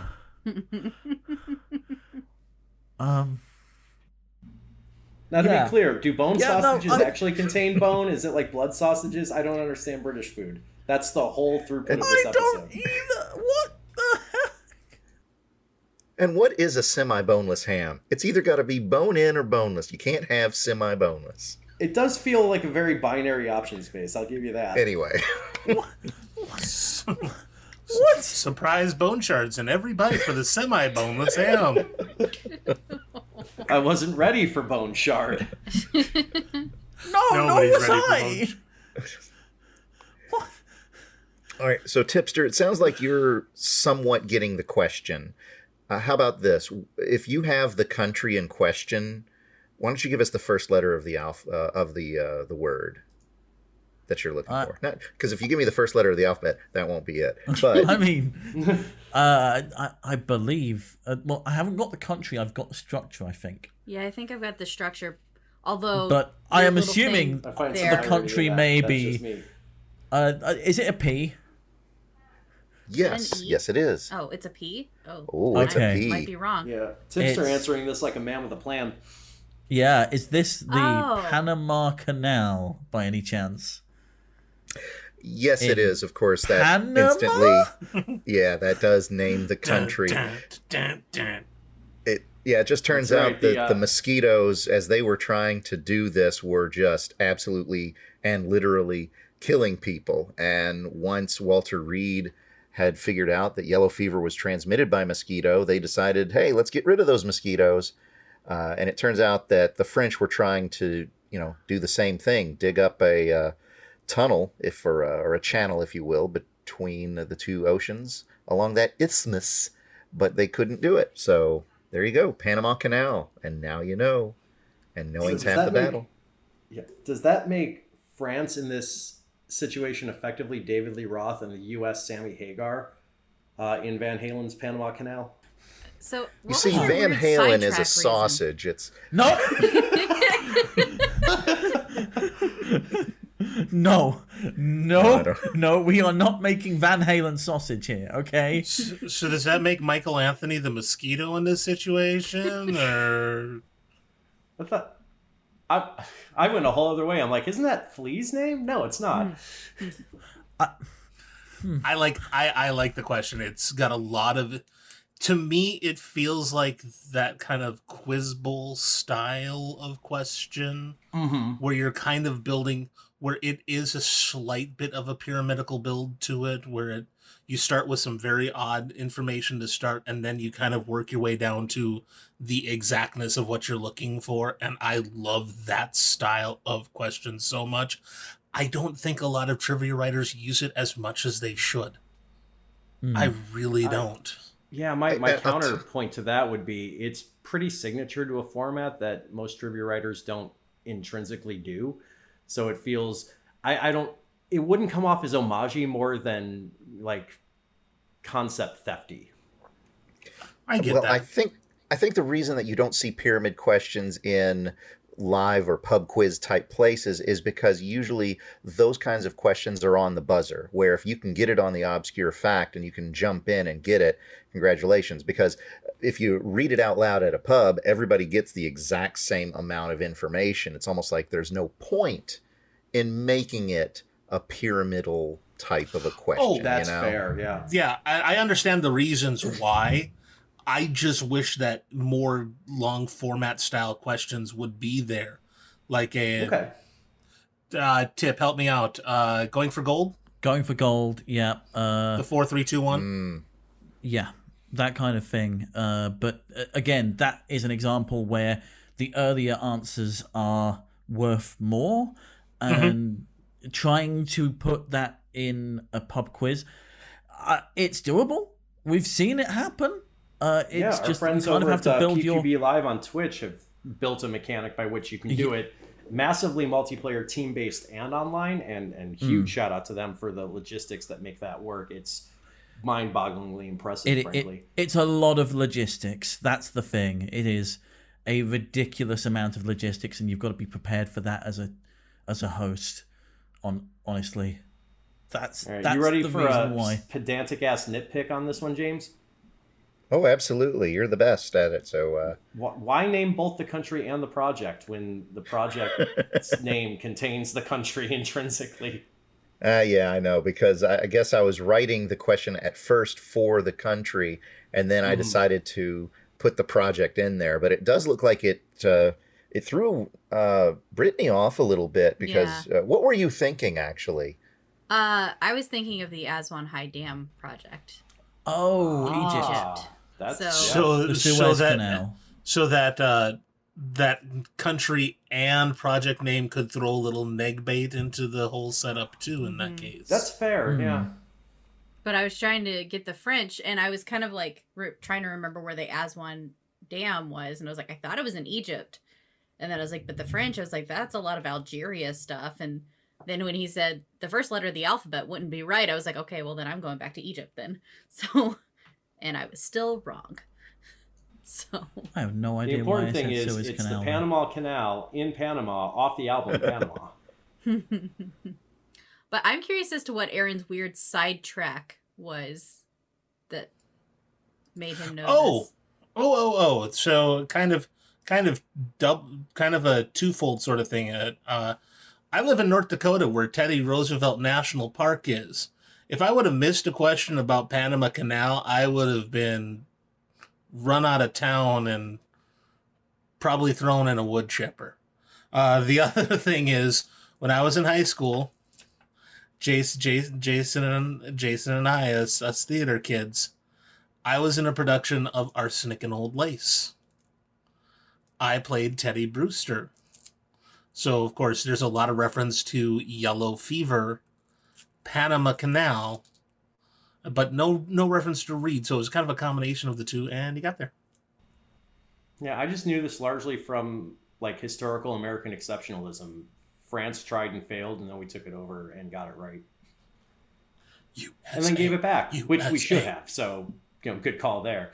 Yeah, Aaron, while we've got you on the hot plate, you have a question for us? Yes, my question is, where do babies come from? Walter Reed. Stork. Walter Reed. Well, You see, a banger is They a way could to make actually. a baby. Nope. Nope. And here's my question then. Walter Reed, for whom the theater attached to the Lincoln Center for the Performing Arts is named after, was the person who brought what 1968 cult classic to the light of day. Made on a budget of $114,000, it grossed over $30 million worldwide and is considered one of the greatest movies ever made in its genre. I have a guess. Genre. It's a terrible guess. I have a guess as well. I have a guess, but it seems too early 68. for my guess. 68 and Light of Day is what's getting me there. I think. My guess is not based on any hidden wordplay clues in this, so I'm probably both wrong and bad on it. I'm just going to throw it out because I want to see Aaron's reaction when I say Debbie Does Dallas. The Broadway version of Debbie Does Dallas contains a song called The Dildo Rag. And now you've learned something. There's a Broadway version. Okay. I don't know which half of that fact is the best half of that fact. I don't. There is a show, Debbie Does Dallas, the musical. Okay. So I'm in and wrong. I'll let the rest of the team talk this one through. I need a minute. Well, I mean, one of the greatest movies ever made in its genre. Genre. 1968. I'm trying to peg, something that and something that would have to be specific. It's either the best horror, the best musical, or the best Western, or I'll give you a hint. It's not the best adult film. It's also I not the don't know. best I'm a big Western. fan of The I Devil know. and Miss Jones. Would it help you if I said I actually did write a wordplay clue in the question? Yeah, it very well might. It's in there. Well, it's probably I'm probably asking Light you, of Day, but Walter I'm just- Reed helped Light of Day. So if it's not going to see the light of day, more than likely it's stuck in. the dark. Development hell. Got it. Development hell, correct. Yeah, Well, if it's I'm not pretty sure daytime, my it's answer's wrong. okay. If it's not daytime, it's Bedtime. which is Time at for Bonzo. Night. night. Weekend at Bernie's. No, A Knight's Tale. Got it. Yeah. Night. And typically, are we tapping on this one or? are No, we- I've got Tipster this. I've has been it. playing with you. Okay, thank you, Oh. Tipster. Thank you. Somebody's got it. Tip, what you got for me? Is this Night of the Living Dead? It absolutely is Night of the Living Dead. Walter Reed Yeah. took the rights for it and sold it off, and that's why you had so many odd copies. Walter Reed was a huge distributor of movies, and he took the rights and sent it everywhere. Yeah, $114,000, which today is about $900,000, Damn. That's and it still grossed very good low budget $30 million. So yeah, The Light of Day, that was kind of the turnaround on it, to Night. Yeah, clever question here. I And- liked it. Today I learned there are at least 3 notable people in history named Walter Reed. Yeah. There's also, yeah, that's what we get for the ambiguity of it. Today I learned that there was actually a famous English bowler named Walter Reed as well. I Today I decided not learned to that there go are down famous that route. bowlers. You found that one too, huh, Tip? Yeah, well, yeah. A cricketer screamed at me, and I'm like, they're not going to get this. 10-foot letters. But now that I've completely destroyed everything, let's see if somebody can patch this up. I think we haven't heard from Brittany yet, have we? No, we haven't. But I guess we can.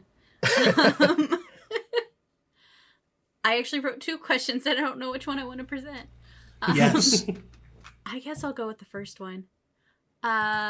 Sure, a lot of people have heard of Walter Reed Army Medical Center, but there are other things named for Walter Reed as well, as the Republican National Convention found out when they displayed Walter Reed Middle School as the backdrop for which nominee's acceptance speech in St. Paul, Minnesota.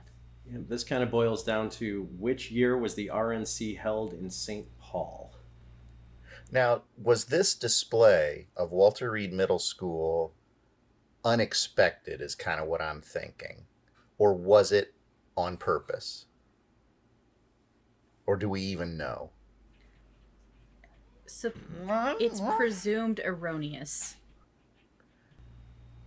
Because I'm just Gotcha. thinking of other, erroneous places that were used during Are we talking? one certain president's tenure, Oh, I think that's too soon. Okay. Like, something in back of my head is ringing true with this, and it's not that recent. Alrighty. Now, 2020 or 2016 the RNC was in Cleveland, if I remember correctly. I think it was 2016 because 2020 was kind of virtual. So I'm presuming we're going farther back than that candidate. Yeah. I want to say wanna 2012? I think it was 2008. Oh. If I remember, because there was kind of like this whole big deal about the Republican National Convention being in St. Paul and a bunch of people up here going, well, I'm going to go to it and I'm going to go check it out. And I want to say that was 2008. You Okay, of so the who was- 4 of us would be the expert on that geographically, so I'm happy to defer to you. Yeah. And if it's 2008, that would mean That was Obama's first run, so So it'd be McCain- that'd be Romney? McCain then. That'd be McCain then. Oh, McCain. Yeah, because it was Romney in 2012. Yeah, Romney was 2012, and 2016 was a year that happened on the calendar. But yeah, I want to say it's probably McCain then. So I also want to say that if I'm remembering correctly too, there is no Walter Reed Middle School in St. Paul. I don't remember a Walter Reed Middle School in St. Paul, but I could be wrong. I think that's why it was kind of the ha-ha moment. Oh, like they, mean- they pulled the wrong image on an image search Yeah. or something kind of thing? I think so. But Is this I'm a going. Four Seasons total landscaping situation? mean, that's what I was alluding to a little bit, but yeah. Yeah. Yeah. But I have to defer to you all because I'm not very good with my politics otherwise. No, I think it's McCain. Yeah, Okay, I have no I'm happy to reason go with doubt you. And it absolutely is John McCain. Nice pull. Walter Reed Middle School is actually a school in Los Angeles. Oh, jeez. Yeah, and so Little far out of the way. presumably they pulled the wrong image from an image search, and it, even though they never made an official statement, the general understanding seems to be that they meant to use the backdrop of Walter Reed Army Medical Center because they were talking about Iraq veterans. Right. And not a lot of And- those in middle school. Yeah. Source, I just did a middle school trivia event, and there weren't any veterans playing. Not that you know of, at least. Yeah, so it was John McCain. Well, I can't fault the question just because I didn't know it. I mean, look at all People the do that all ways the that time. the other way, the ways that they all sussed out everything else. Oh, well, it was, they said, what year was it, St. Paul, Minnesota? And that had to have been the year of, this guy, not that guy.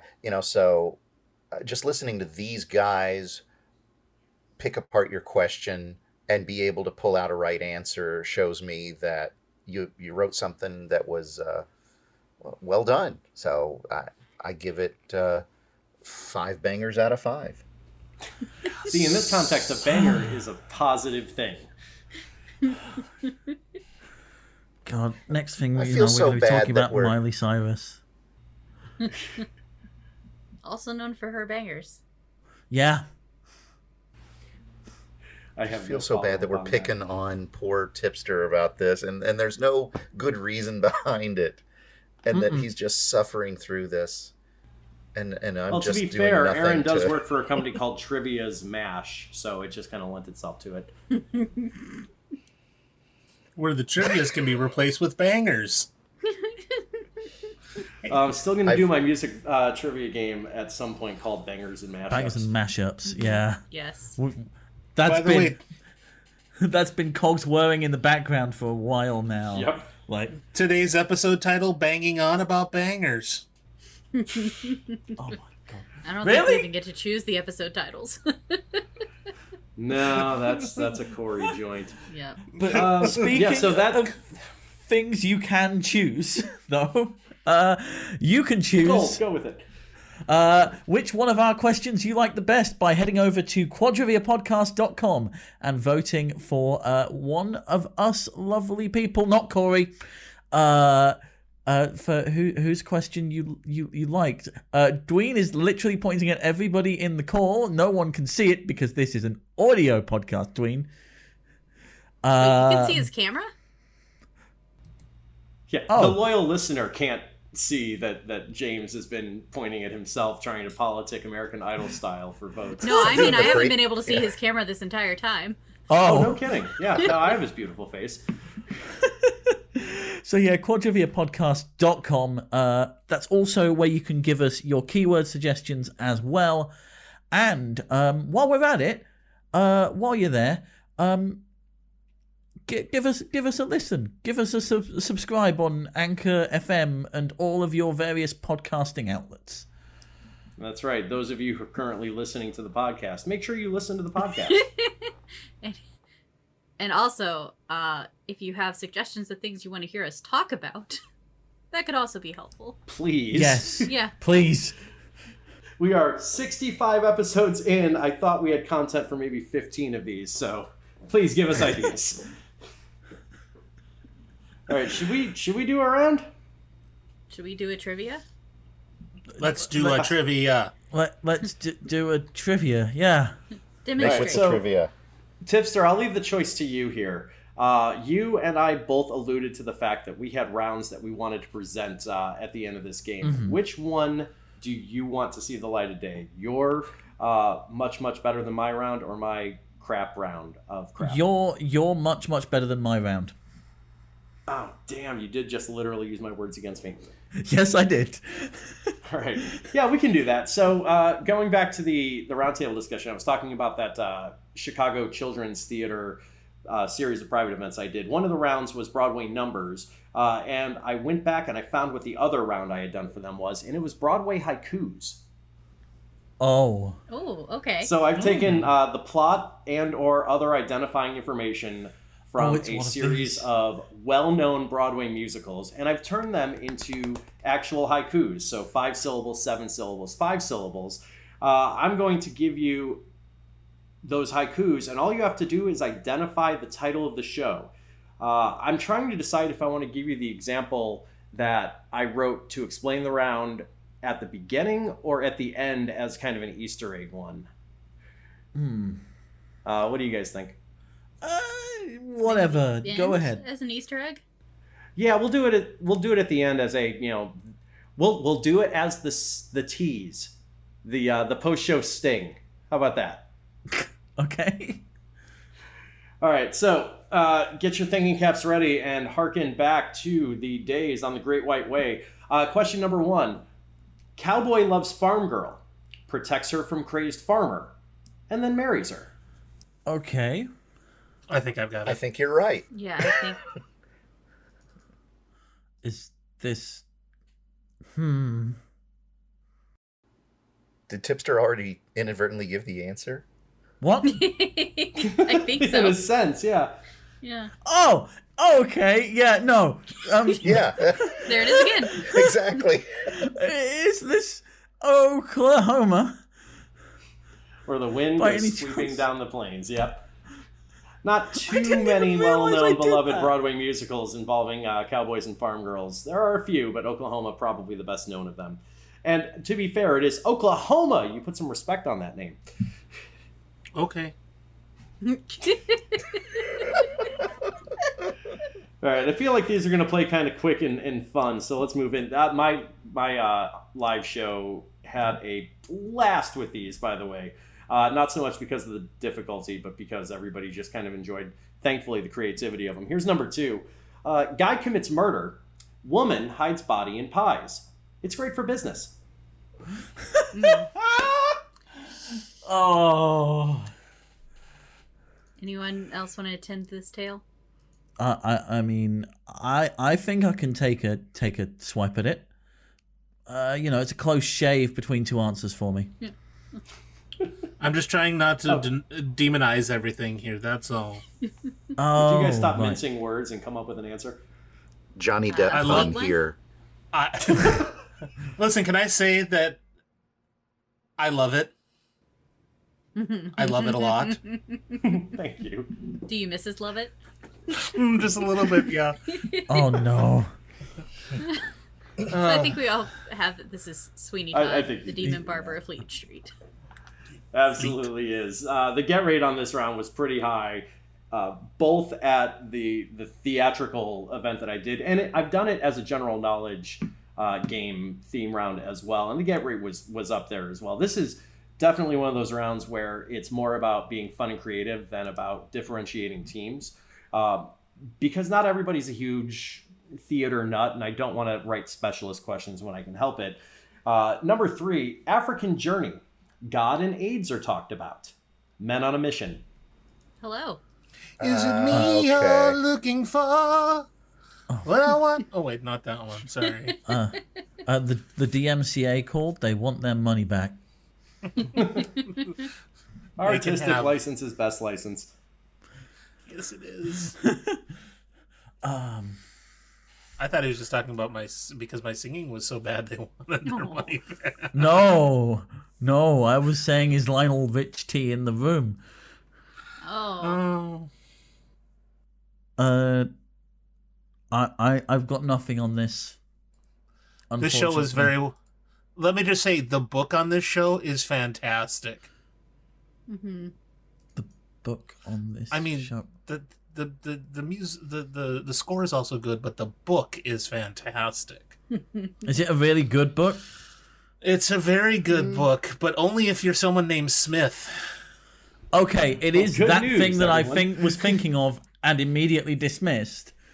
Okay. I didn't think they talked about AIDS in that musical. Which musical? A lot. Is it the Book of Mormon? And you have hit it on the head. Yeah, no, they talk about AIDS a whole bunch. I've in seen that the musical. it's missionaries opening number, in and that's Uganda. it. So that is AIDS, literally all you know, I've seen of that. based on the opening number. The setting is absolutely one of the primary subject matters in that one. Mm-hmm. I think it's something along the lines of trying to get to America because America has the cure for AIDS, or something. It somehow gets construed as that. Yeah, in a roundabout way, you're definitely right. I've only listened to the soundtrack, though. I haven't seen the show. All right, what do we have? Number 4, I think? I think so. Most of you will be able to name this one in the first word, but you're going to get all, 12 of them or whatever. Puppets learn lessons about life in the real world and sing about porn. Oh! Good thing Okay. the show goes out on the internet. In this instance, it does not suck to be me. Gary Coleman. I did feel a little schadenfreude asking this one to a room full of theater people. Now, I... You know, one of the oddest things that I saw was on a mid-2000s game show revival of Pyramid starring Donny Osmond. They actually had cast members from this musical along with their puppets playing the game. Oh, They no. kept it clean, I though. thought you were going to say one of the oddest things you've ever seen was this musical. But Well, yeah, but to see them together and doing a word game on television, it was just a little bit, it was peculiar but fun. I went and saw this musical having only listened to like half of the soundtrack, and I had no idea what it was about. And then the song "You Can Be As Loud as the Hell You Want" came on. And I saw parents covering their children's eyes because they Oh my clearly also gosh. didn't know what they were coming for. Oh, yeah. Do But not Avenue bring your Q children was to see not. this show. Avenue Q is not what they expected. And you were right on that one. This is, and again, people who know their Broadway would know this from the first word, puppets. It's the puppet dirty musical. It's Avenue Q. Which I think gets, is it Richard Lopez who wrote the music for Book of Mormon and Avenue Q? Yeah. Back to back Yeah. in this round. Also Frozen. Because he's got range. Fair enough there. Number 5. Let me cue this one up. A biblical story that ends in crucifixion, told via rock songs. Oh. Well, I guess this is probably a Weber. I mean, it's a biblical story. It's probably going to be a Weber. There are a non-zero number of biblical stories in Broadway. The question is, which one is identified by the rest of the haiku? Yeah, I picked up this one. Yeah, at first I was actually between two of them, but I think I'm going with the second of my thoughts because it is, like you said, rock star. So that kind of leads me To To- Starlight to a much- Express. Starlight Express, the butthole cut. What? No. Why? Why? What? Why? Wait, wouldn't that be the exhaust cut? Oh, no. No. Do not cut the exhaust, please. Do Those. not cut the cutting the exhaust. No. No. No. Oh, Those- Jesus Christ. Those Superstar? rollerbladers need all the help they Superstar. can get. Yeah, no, Aaron and Brittany tag team this one. Biblical story that ends in crucifixion told via rock songs has to be Jesus Christ Jesus Christ Superstar. Superstar. Despite the fact that there are a couple biblical stories in Broadway, a couple that are told via rock songs, there's only the one well-known show that ends in crucifixion, and that's why that one had to be pinned the way it did, because number 6 is biblical story that doesn't end the same way, told by an Osmond. Oh, this. Oh. What? Oh. this might be the other one I was thinking of. Possibly. I'm not sure. I have If two, it's- but told by, I think it's, yeah. Okay. Yeah, I think this is a very colourful musical. Would I be right in saying That's that? what I was thinking. Oh, yeah. Okay. I was between two as well, but your commentary is pointing me towards a colorful one. Is this Joseph and his amazing Technicolor, multicolor, red and yellow and blue and orange and purple and aqua and Dreamcoat? Puce. Blurple. You didn't say that one, but yeah, this is the second of at least 3 biblical stories told via Broadway musical. This is Joseph and the Amazing Technicolor Dreamcoat. For the record, this concludes the biblical stuff. There is no Godspell in this round, Okay. That's what I was waiting for. but I was hoping that there would be 2 red herrings for Godspell, and both in the general knowledge game and the Broadway specific game, people wagged at Godspell, so it did its job. This is going to play easy for number 7. Revolution first, then Affair, Politics, Duel. So many Tonys. How many Tonys did they get? Like, 1, 2, 3, 4, 5? That's enough? I guess I am not sure what this one is then. Okay, I was with it until so many Tonys, because then that made me hard swerve to Guys and Dolls. But Nope, couple ways now you that can you're interpret talking about the other Tonys, I get it. Okay, this, I can't. Yeah. I've run out of steam on this one. You're throwing away your shot? Oh, Pulse. so maybe I am right on this one. So, like, if I wanted to tip the actors, I'd probably give them 10s, right? That would be appropriate. Okay. Because and a way it's to all see about the show for super cheap. yeah, it's all about the Hamiltons, right? Exactly. This is In the Heights, but historical edition. I mean, Hamilton. Oh! Okay, I was wrong. I was thinking Les Mis. Oh, well. Well, to be fair, there is some revolution in Les Mis, just not a duel. And nowhere near as many Tonys, surprisingly enough. Oh, yeah. If I remember right, people did attempt to guess Les Mis who hadn't familiarized themselves with Hamilton at the time that I first presented this, which was a couple years ago. So, Hamilton, the streaming experience, hadn't come out yet, and it cost $9 million to go see it live. Something like that. Ooh. All right, 3 to go. We're in the home stretch. Number 8, big group of hippies protest the Vietnam War. Drugs and sex ensue. The dawning of the age of Aquarius, I feel. Yes, well, when the moon is in the 7th house. Of the rising sun. Wait, that's not how any of this works. I think I just have Here's to grab my my- brush.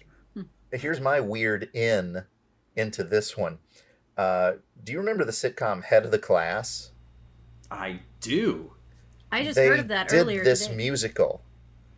That's right, they did. Yes, they did. And it was kind of, it was a little scandalous because I believe that there's a nude scene in it. Actually, fun fact, Head of the Class also filmed at Walter Reed Medical School. Walter Reed Middle School, sorry. Oh, middle school. Okay. I was like, hold on. We've come full circle now. Fun. Wow. All right, do you want to reveal this one? Before we pull our hair out. Give me lots of hair. Long, beautiful hair. Yeah. Yep, not to be confused with Hairspray, which had more spray, frankly. That's the fundamental difference in the plot structures. Yes, but it had one of the best voices in musicals ever. Damn right it did.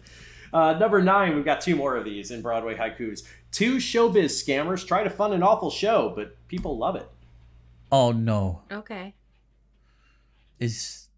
I mean, I can make you a It's- star, sweetheart. it's springtime for someone, I suppose. Yeah. Yeah. I've never seen the musical of this. I only saw the movie release. I haven't seen either. I've only heard a couple songs from this, but I think I've got it from the haiku. I have seen the stage show. I have not seen the movie version, to be honest with you. Oh. Is this the people that I have in my ear right now telling me that this is the producers? Yeah, well done to That's the what I team on think. that one. You love Mel Brooks's work on the big screen, but yeah, no, he's got some some theatrical writing chops too, for sure. All right, number 10, as we wrap this up. Girl with skin issues finds the force inside her, but not of nature. Oh. This might be, I don't know. I mean, it's not easy being green, I suppose. Oh, I guess. yeah. Okay, yeah. Are you with me on that's that? a pretty wicked clue. Yeah, as I've said before, it is my favorite musical of all time where the plot has to do with candles. But that's because I'm terrible with homographs. This is, in fact, Wicked. The force of nature there being gravity. Or not, because it was defied. That's the whole point. Oh, All right. cat wicked. Okay, got you. Yep. Now I get it. Oh. I just thought you were talking about the song As Long As You're Mine. And I was like, all right. Weird flex, but okay. Here are some candles. Yeah. So that was it That's a for my fantastic Broadway round. haikus round. Thank you so much. I know we're coming up on a hard out time, and we are right at the end. So, should we put a pin on this one and see if it donkeys? Okie doke. Sure. What? I don't know. It was an Just ass of a roll with it. segue, I think. Yeah. Brittany, if the people want to find you and compliment you on your work, where would they do that? They could find me at twitch.tv /Ginny Pond. That's GINNYPOND for Ginny's Cozy Quiz Friday nights at 9:30 Central. And since it seems Aaron is having a microphone issue right now, do you want to give some plug information for him and his work as well? Sure. If you are looking to find Aaron live, check Fargo, North Dakota, where you can find your Trivia Smash events. If you're looking to find him online, he co-writes my game, so you can find him at Ginny Pond's Twitch TV channel too. Whatever URL you want to use to find that. I suggest twitch.tv/Ginny Pond for that as well, but you can also kind of find him around the Discord if you're in the LK Nation as well. Yeah, he's pretty ever-present. Yep. How about you, James? Well, you can find me on Facebook at The Trivia Nerd, Instagram at The Trivia Nerd, Twitter at The Trivia Nerd. You can email me, thetrivianerd@gmail.com, and I also have a website. Everybody say it with me, thetrivianerd.com. Buttface.net. Dear Corey, you know what you must do. Hipster, you and yours, go. So I'm currently on hiatus at the minute here at the Pinnacle Larder. We're currently undergoing refurbishment, but we will be back at some point. So head to facebook.pinnaclelarder.com, give us a like and a follow over there, and stay updated on what's going on. All things Antarctic penguin iceberg pub thing. Cool. I was waiting to see if there was one more word you were going to add to that. As for me Trivia. and my... There you go. As for me and my quote-unquote empire, once again, I'm Jason with Liquid Courage Entertainment. I am online 4 streams a week at twitch.tv/liquid_courage. That's courage with a K. Live in the Chicagoland area a couple times a week, along with my co-hosts. And by the time this episode releases, we will have started our first new show out of market in New Jersey, specifically Manville, New Jersey. Check us out on facebook.com/Liquid Courage for details, and shoot us a message if you know of a host who's interested in being part of the family, and a venue who's interested in quality trivia written by probably other people, but I get paid for it anyway.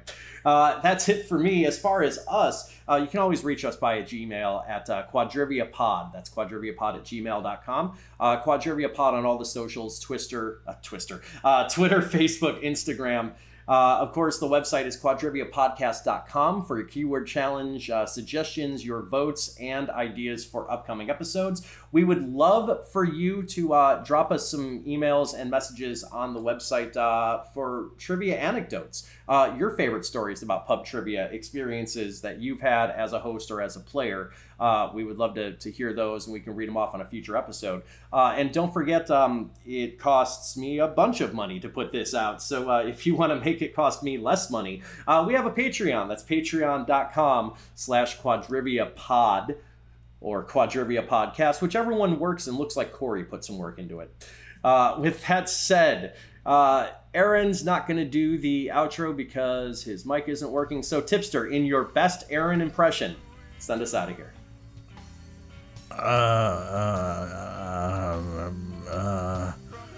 Goodbye. Where do we go?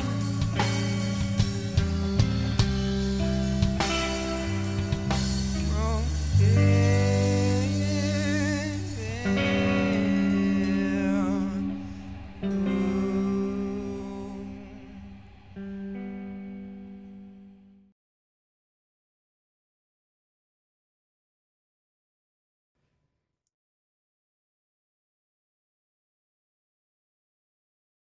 What's that? Okay. Sorry. Fireworks in the background. 2 seconds. And those are a different kind of banger. See, banger in this context means explosive.